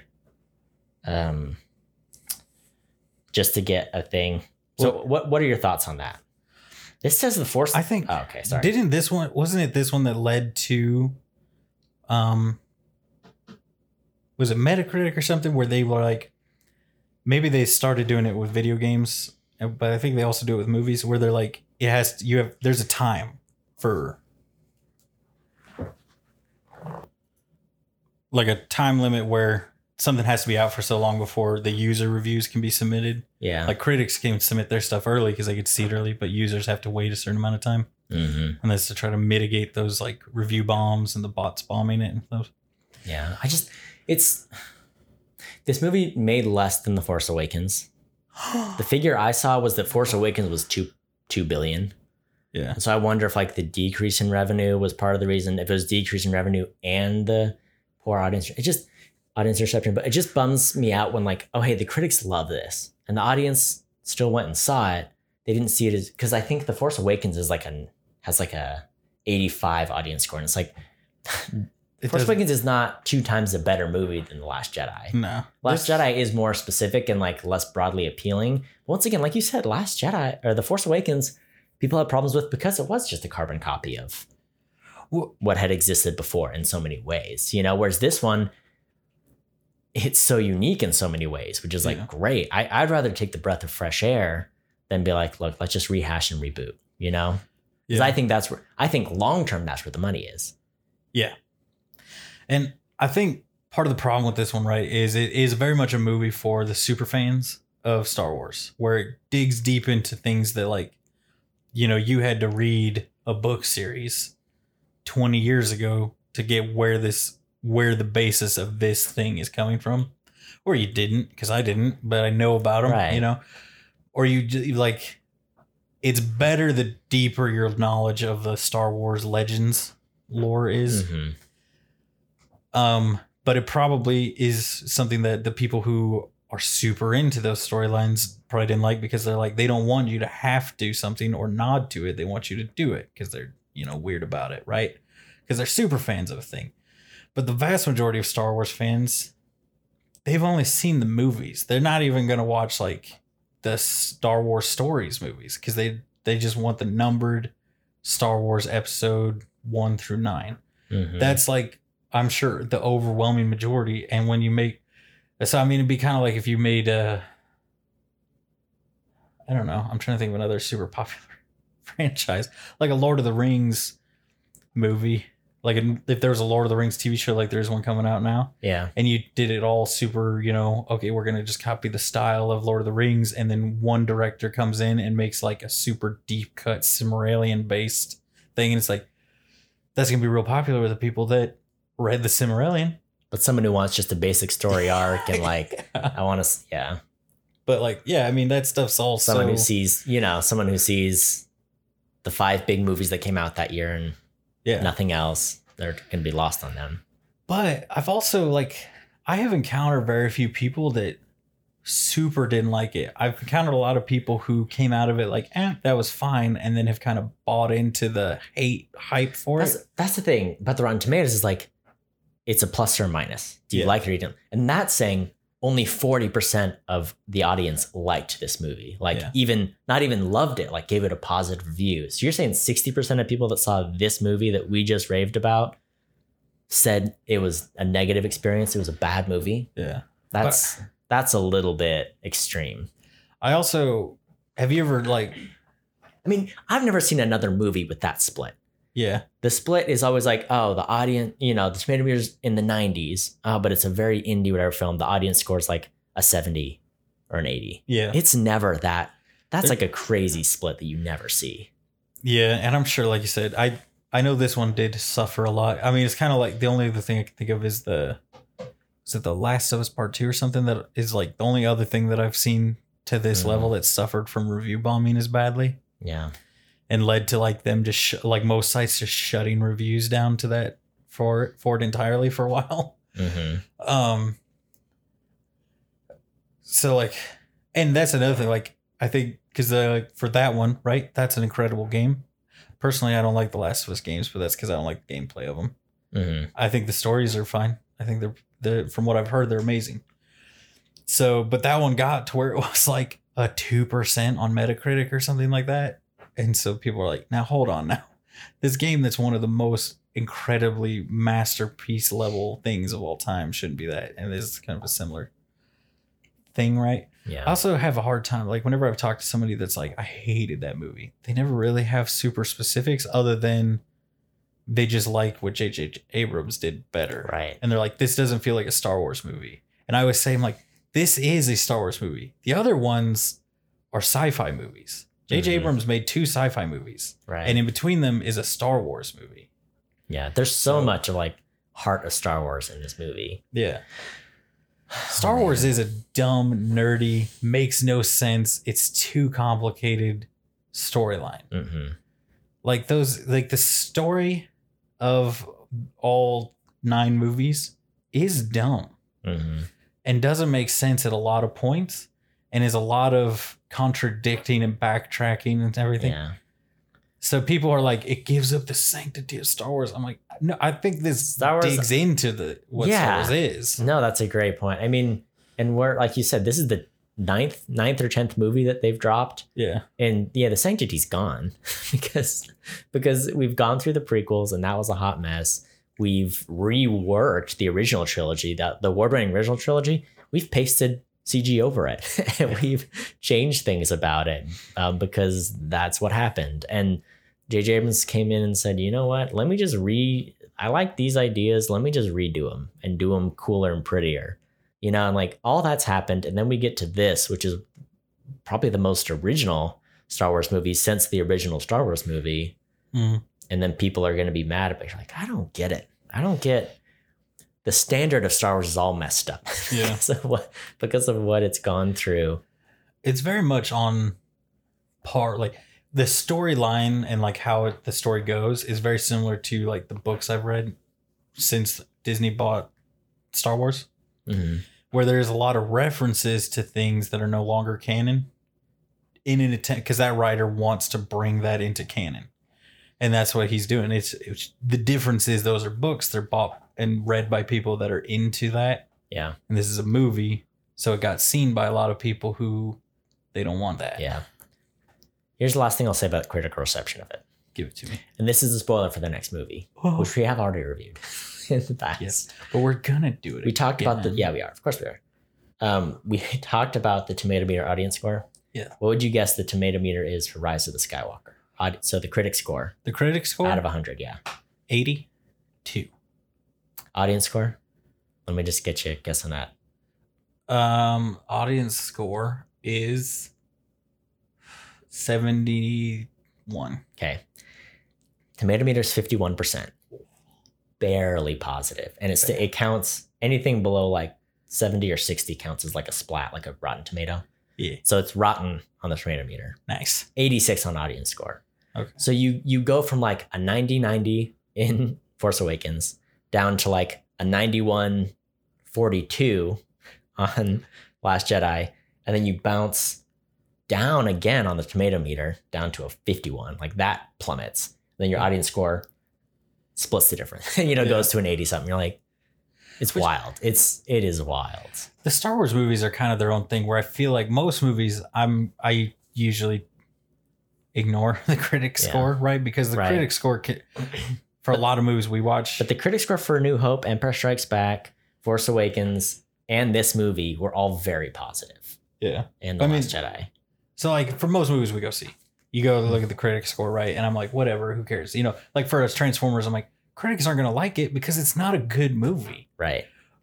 But it's fun to watch and it's good for what it is. How many Transformers 5 reviews are from sites that have existed for 30 years that only review review Transformers stuff versus how many of those Star Wars critics reviewing it as critics on that critic score are like, people who have dedicated their life to reviewing Star Wars, and they gave The Last Jedi over 90% Right. approval rating, right? Mhm. So it's like, you know, Last Jedi for president, am I right? You know, like, Yeah, let's you're make it right. happen. You're right. Yeah, I would feel bad if I was J.J. Abrams, where it's like, look, I made the audience happy twice. I made the critics happy once. To get 50%. That's Yeah. a director that big. If you're getting a 50% tomato meter, you should feel bad. Yeah. If the critics are giving you a F, they're giving you a 50% credit on your assignment, like that sucks. And I'll talk about it a lot more when we get to the next one. I talked about it when we did the original review for it. Yeah. That I think he in his own way tried to be like, okay, well, the critics and the studio loved this nerdy, more, looking at the legends and pulling things in approach. So I'm going to do it. And then but he's not the guy, he's not Rian Johnson. He's not at the level. Right. Yeah. So he did pull in things that, like, the very end of the next movie is so hardcore Star Wars expanded universe. Like that is something that's 100% cemented in there. Right. But you nestled it in a J.J. Abrams movie. Yeah. So and that's what I wonder does it fail because it lacks the theme, the strong themes that Rian Johnson's like, let me pull in legends, let me pull in good screenwriting, let me make good themes. I'm going to marry these two. And is it the problem that J.J. Abrams is just like, hey, here's a weird deep cut too. Yeah. And I made explosions. Yeah. So I wonder. I think I don't know if I would give Rian Johnson a movie trilogy, because I don't think the fans that are going to flock to his thing aren't necessarily the people that are going to make you back your $1 billion investment on that. Give him a 10-episode miniseries. That's what I'm saying. Yeah. Give him an anthology series. You can still invest $2 million an episode and give him, like, hey, here's $20 million. You get 10 episodes. Here's some good cast. Yeah. Take the time you need. Like, we'll throw it up on Disney Plus in between, the Obi-Wan thing and the Book of Boba Fett. There you go. Yeah. Which I said an anthology series, but I figure more like give him 10 episodes to do a story arc. And then if it does well, okay, in 2 years, we would like another 10 episodes. Yeah. Because he'll want the tons of time to do it. I have one more thing that I want to hit me. One more thing is my pitch to you. Pitch me. Everybody loves Phasma, and I'm of the opinion Phasma did roughly 1 billion times more cool things to earn her coolness than Boba Fett ever did in the original. Yeah. Boba Fett's the worst. He's not cool at all in the original movies. Everybody just thought he was cool because you couldn't get the toy at Walmart. Yeah. All right. That's the only reason. How do I know this? Because every single guy I've ever talked to that was alive and is a fan of Star Wars at the time said, yeah, nobody cared about Boba Fett in the movie. You're like, his armor looks cool. But my buddy has this cool toy that shoots the rocket and I can't get it. So it's the coolest thing ever. Yeah. Anyway. So here's what I want for the next season. Everybody's like, what's going to happen in the next season of The Mandalorian? Let me pitch this to you. It's him. It's cut forward, right? He's going. He attracts a young girl sidekick. They're kicking about. They're doing stuff. At the end, like third episode, this young girl, she's been Phasma the whole time. She takes the spear from him because that spear she's got, that spear that Mando has. Yeah. So spoilers for The Mandalorian. He's got a Beskar spear that she's fighting Finn with. Yeah. Her armor's obviously Beskar because it. What a waste of Beskar too. To have her die in this movie. I was like, did she die though? She's encased in Beskar. Whatever. Her face broke and the ship exploded. There's a lot of talk apparently about what her face should look like. And it was Daisy Ridley that's like, what if it's just a normal face? Like everybody's going to expect it to be all scarred and all that. Just make it right. Gwendolyn Christie's face. Which one is Gwendolyn Christie? She the tall one? She's the tall one. She also did a lot of training with her trainer from Game of Thrones? Game of Thrones for that fight. I freaking love her. I want her and everything. She's really? So good. See, I know people that were mad about Phasma because like doesn't even do anything. Like, well, but that was back when the first movie came out. Yeah. I'm like, well, she's gonna do more stuff. Phasma is a waste of Gwendolyn Christie, I think, because she's so good in Game of Thrones and like being that big night noble character that's like doing good and bad stuff. And anyway, but I think, and then at the very end, right, where she links up with the First Order, somehow like Mando goes and either is at the thing, like encounters the Jedi Temple as it's burning or does something where then he gets the little baby, the child, Grogu, gets him back. Yeah. And I'm like, that'd be the perfect way to end it. Well, how are they going to end it? They're probably going to actually, whenever they do the next season, start it with him having the baby. Because they're not going to give up all those toy sales of Baby Yoda. Yeah. But that's the coward's way out. I would end the last or second to last episode with him getting Grogu back. Yeah. Or encountering Grogu again. Because everybody's like, where's Grogu? Right. I'm like, he's off doing his own thing. That's true. He's his own man. Yeah. He's a tiny little man. Tiny little man. You've seen my little robot Grogu, right? Yeah. Oh, yeah. Oh, it's so cute. All right. End of the day, when it's all said and done, what do you get in this movie? Personally, it's A+ for me now at this point. I would give it an A-. I think it's got plenty of highs. I wish it was a little more polished to put it over there, but I give it an A-. Is this the highest we've rated a Star Wars movie so far? We went real high on Empire Strikes Back.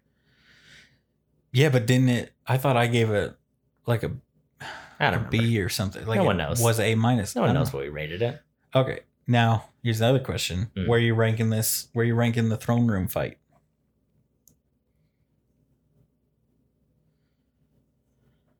I don't know. It's too hard. It's not hard for me. Up to this point, this is without a doubt, hands down, the best lightsaber. Wow. I would put it top 3, maybe. Yeah. Yeah. I think. Although I will say, I forgot how good Luke's fight with Kylo was. When he does just the dodging and swirling, you're like, how's he doing that? But he's not actually, Yeah. I thought it could have looked so stupid, and instead it was awesome. So this is something I picked up on just this last one that I watched when I watched it right before. How obviously there's like the line similarities between Vader and Kylo? Obi-Wan. Oh, yeah. Their fight. So they're saying very similar lines. But it's like the entire fight, like even their moves and stuff is just like them. He basically just remade that fight, but modern, and had Luke do cool flips and stuff. But it's the same, like the way they hold their lightsabers and all that. That it's just like Kylo's obviously a lot more. He's younger. He's yells a lot more and does more wild swings. Yeah. But even like they even do the tip tap kind of thing, but it's mostly like dodging, which is like what Obi-Wan does a lot in the first fight they ever do. It's a lot more dodging, a lot more getting out of the way, and then I'm just here to buy time so that they can escape. Yeah. And that's the purpose of the fight. And I was like, oh my gosh, this is the right way to remake it. Yeah. Where you're like, I have set up, he's becoming the same as Vader. He's going through this transformation. And at the end, you kind of pay it off with that same shot that they had for Anakin. Yeah. Once after, it's like he's dubbed Darth Vader, and the next shot is him walking in the Jedi Temple. So that's what you pay it off with, like, okay, he is a Sith now. Yeah. And then, like, I was like, oh. So it's cool. I would say, as a sword fight, episode 3 is probably still cooler. But as far as like the visuals and like how just, yeah, that throne room one's very and just like having creative weapons makes it an interesting fight. And the lightsaber toss and it's what everyone always wanted to do. Everyone always had those two questions, right? Like, why don't you just turn on the lightsaber with the Force? And why don't you just turn the lightsaber on when someone's right there? And he did them both in one movie. And I was like, Ryan, you beautiful man. I liked the choreography because he's obviously a trained person. So he's engaging. You see him grabbing the spear, and like he's using some of their weapons too. You're like, oh yeah, he's really been trained in combat. And while Rey is good, she's not like an experienced fighter. Yeah, like she has her reflexes are faster than normal. And she's used to using her spear thing, but like she's not. Yeah, she's not trained with many weapons, and had like. So you had her engaging one person while he's engaging 4. Yeah. And they're both holding their own. And I was like, that's awesome. Because like it's obvious that they are both above these guys, but these guys could have easily taken her down. Mhm. They couldn't. I don't even think all of them together could have taken him down. Right. Which then is that part is actually paid off in the next one. Wait, the shrug. Oh, the shrug. The shrug. Oh my gosh. Man, I don't know if you know this, Cody. I love the shrug. I've heard, but I've not seen. So good. So I don't have much else to say. I do love this movie. I wish it was just a little bit more realized as far as like some of the pace and some of the effects, but as a whole, and like I said, with how strong the ending are and the themes are, I'm just like, it's one of the greats. I wish I could go back in time to Kathleen Kennedy, who's like the person over Star Wars, the way Kevin Feige's over Mhm. Marvel. And when they go to Rian Johnson and he says, "Nope, this is too fast of a turnaround. I can't do it." I want to go back in time and say to her, ask him how much time he needs and give him that much time. Well, you think about the will Star pay Wars off. movies, the original trilogy was 3 years apart each. Yeah. It was like 76, 79, 83 or something like that. It was like 3 years between each one. People talked about that. Like there was a big wait. People were like, this is before franchise. People were like, are we going to get, I hope we get another Star Wars movie. Like maybe, and it did happen. Yeah. But they're operating off the 2-year schedule. And you're like, it's not enough to, especially when they didn't, if they had the arc planned, if it was like a Russo brothers thing where it's like, hey, y'all are doing, this movie, you get Endgame part 1 and 2, and they had it all planned out ahead of time. If they had done that, sure, you can do it every 2 years. Not when you're taking it movie by movie and director by director. You need a little bit more time than that. And it's like, give him 6 more months, give him 1 more year. That's all he probably needed. Like 3 years would have been enough time. Which did they release episode 7 on like an anniversary date or something? Is that why maybe they wanted it out sooner? I don't remember. The thing is they were doing holiday releases. Yeah. So I think they were counting on like, hey, December, or maybe this one might have been November. That's the other thing too. They moved the This second one- movie to December because of how well the first one did. It was going to be released in like summer. That's the other thing too, is like they pushed Solo out in a few months. Like they've pushed movies where it's like, all right, it'll be a summer guy. You could have done this one in the summer. It would have been just fine. I mean, episode 3 was in summer and did great. Yeah. And I don't know, that's what if you're trying to make $2 billion, give it the time it needs. I don't know. I don't think I would have loved the Rian Johnson trilogy. I think the J.J. Abrams trilogy from start to finish would have made more money. And that's the sad truth of it, right? Is that I think the Rian Johnson one would have been better. But it's kind of like Starting is easier too. That's the other thing. Starting one out is the easiest part. Yeah. And JJ got to do the start, and Ryan threw the curveball with the middle one, and it was a great movie. Didn't make quite as much money, which happens.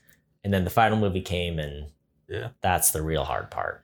Well, I mean, it's kind of like if you went to, so like take Blade Runner, right? Which was a flop, even though it made money, but it barely made money, right? Because and they marketed it poorly. It wasn't. Blade Runner is only good with time. Like I'm talking Blade Runner 2049. Oh, you're talking about 2049? Yes. Right.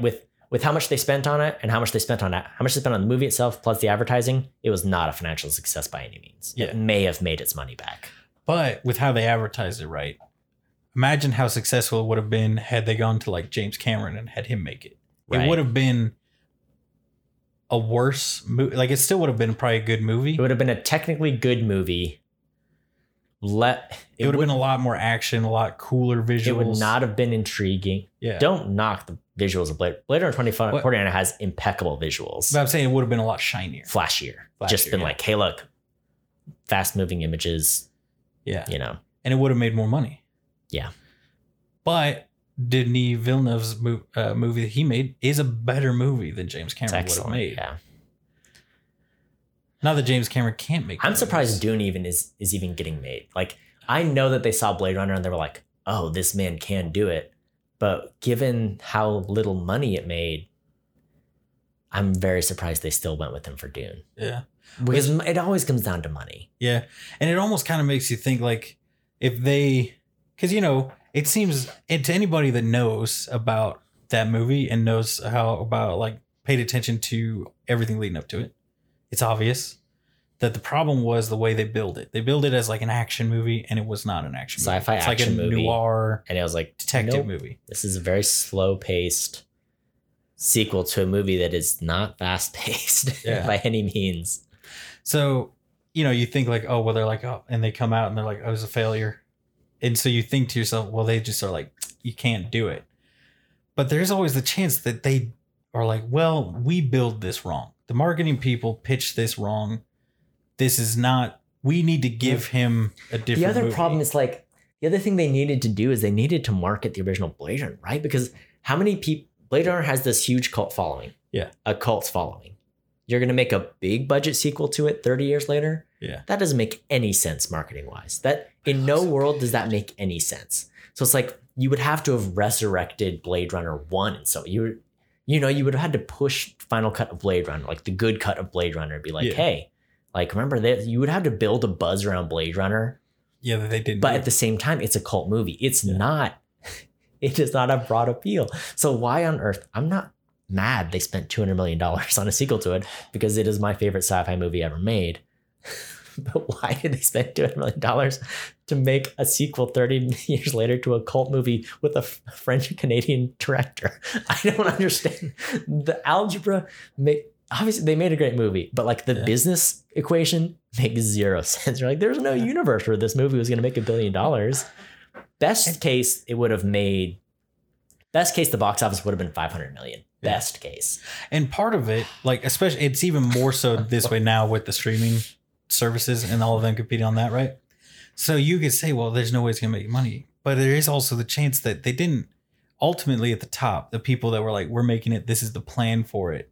Mm-hmm. Their goal may not have actually been to make $1 billion. Their goal may have been like, Disney is eating our lunch. They're going to become the movie company. And we're just going to be like doing HBO or something. We have to throw out a huge, like, we have to show that we can roll with them, which is something that you got to think, like, on the one hand, it's like, well, they're spending all this money, but on the other hand, that's not that much money to how big of a company. It was AT&T. That's not that much money to AT&T. Yeah. $200 million is like a 7-day, like operating budget thing. Here's my thing. And this, it's not how Hollywood operates. And I know it's not why most people see movies. I see movies based on directors, right? Mm-hmm. Writers, directors, sometimes cast. Like, I look at all of that. Sometimes trailers, like, that's how I see, like, hey, who made this movie? What are they made? Okay, I'm going to go see it. And I know that's not how the average person sees what they made a movie. But there's something to be said for when you go to see a trailer and it's like, hey, Tom McBlond, we're the producers of John Wick and we made an action movie. Mm-hmm. And it's like, hey, if people like John Wick and they see that maybe people worked on John Wick, so maybe they'll go see Tom McBlond, whatever. Like I said, there's something to be said for the movie company A24. Yeah. Because 2/3 of their movies are excellent. And the third that aren't excellent are not bad movies. They're just not great. Yeah. They're very consistent. Like, surprise. Mm-hmm. So if you like indie movies, you will never go wrong with A24. Like I said, most A24 movies are going to be great for you. And that's how I feel. Like, I look at their list and like, loved it. Didn't like it, but didn't hate it. Whereas like a lot of these big budgets, you're like, I don't know. I think there's something to be said for consistency. And if you can, I think the critics, I know most people don't always agree with the critics, but if you can make a movie that critics and audience like consistently, I think longevity wise, the critics do have some sway where it's like, look, this movie is well received. And those are industry people, like, I don't know. I guess I'm just saying, like, give it a good go and go for the consistency factor and don't just always chase the dollar. Because you want Star Wars to be like, hey, Star Wars is as good as Marvel, where it's like, if you like Star Wars, every Star Wars movie is going to be worth your time. Every Marvel movie is worth your time if you're a Marvel fan. Yeah. And even people who aren't still go and see the major movies. Mm-hmm. But that's what they need to be doing with Star Wars. And I feel like they've been in and out on it. They're like, okay, let's do it with this director. And like, okay, never mind. No, reshoot it, change how we're doing it. Yeah. We did it wrong. You're like, pick your strategy and go with it. Yeah, which it seems kind of like, to me, that they've stepped back, right? And they're like, okay, this, main movie, side story, main movie, that's not working. But what's been very successful is taking people with a very good idea, very good directors, and giving them like these big budget shows that by the end of the series or the end of the season, we spend as much as we would have on a movie. Mm-hmm. But it allows a lot of people to give their try. Basically, I bet you they looked at Mandalorian like tryouts to get a full. Well, Taika Waititi. Yeah. He directed an episode of Mandalorian. He's getting a Star Wars movie. Yeah. And like, I think Jon Favreau is way more involved in like the overarching direction of Star Wars now because of that project, and that it was his project. And like, I wouldn't be surprised if they come out and say Rian Johnson is getting a thing, but we realize that a 3-movie trilogy, like a big budget trilogy, isn't the best thing for him.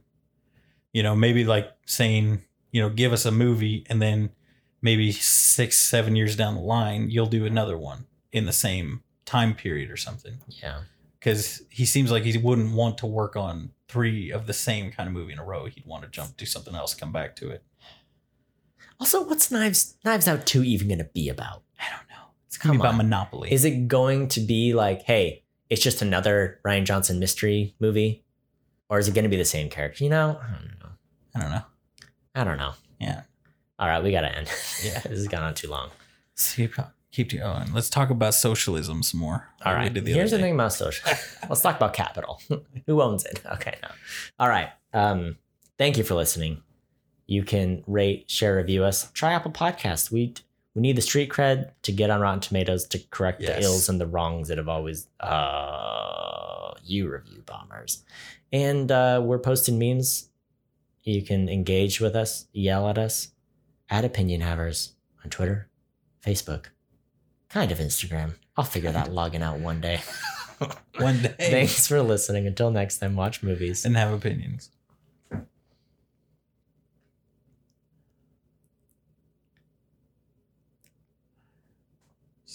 I hate the way he spells his name, but I love the way he makes movies. RJ. I've trash talked this movie so much coming up to this point. It's so good. I did not think it was. I'm a different man. Those milky mamas got me.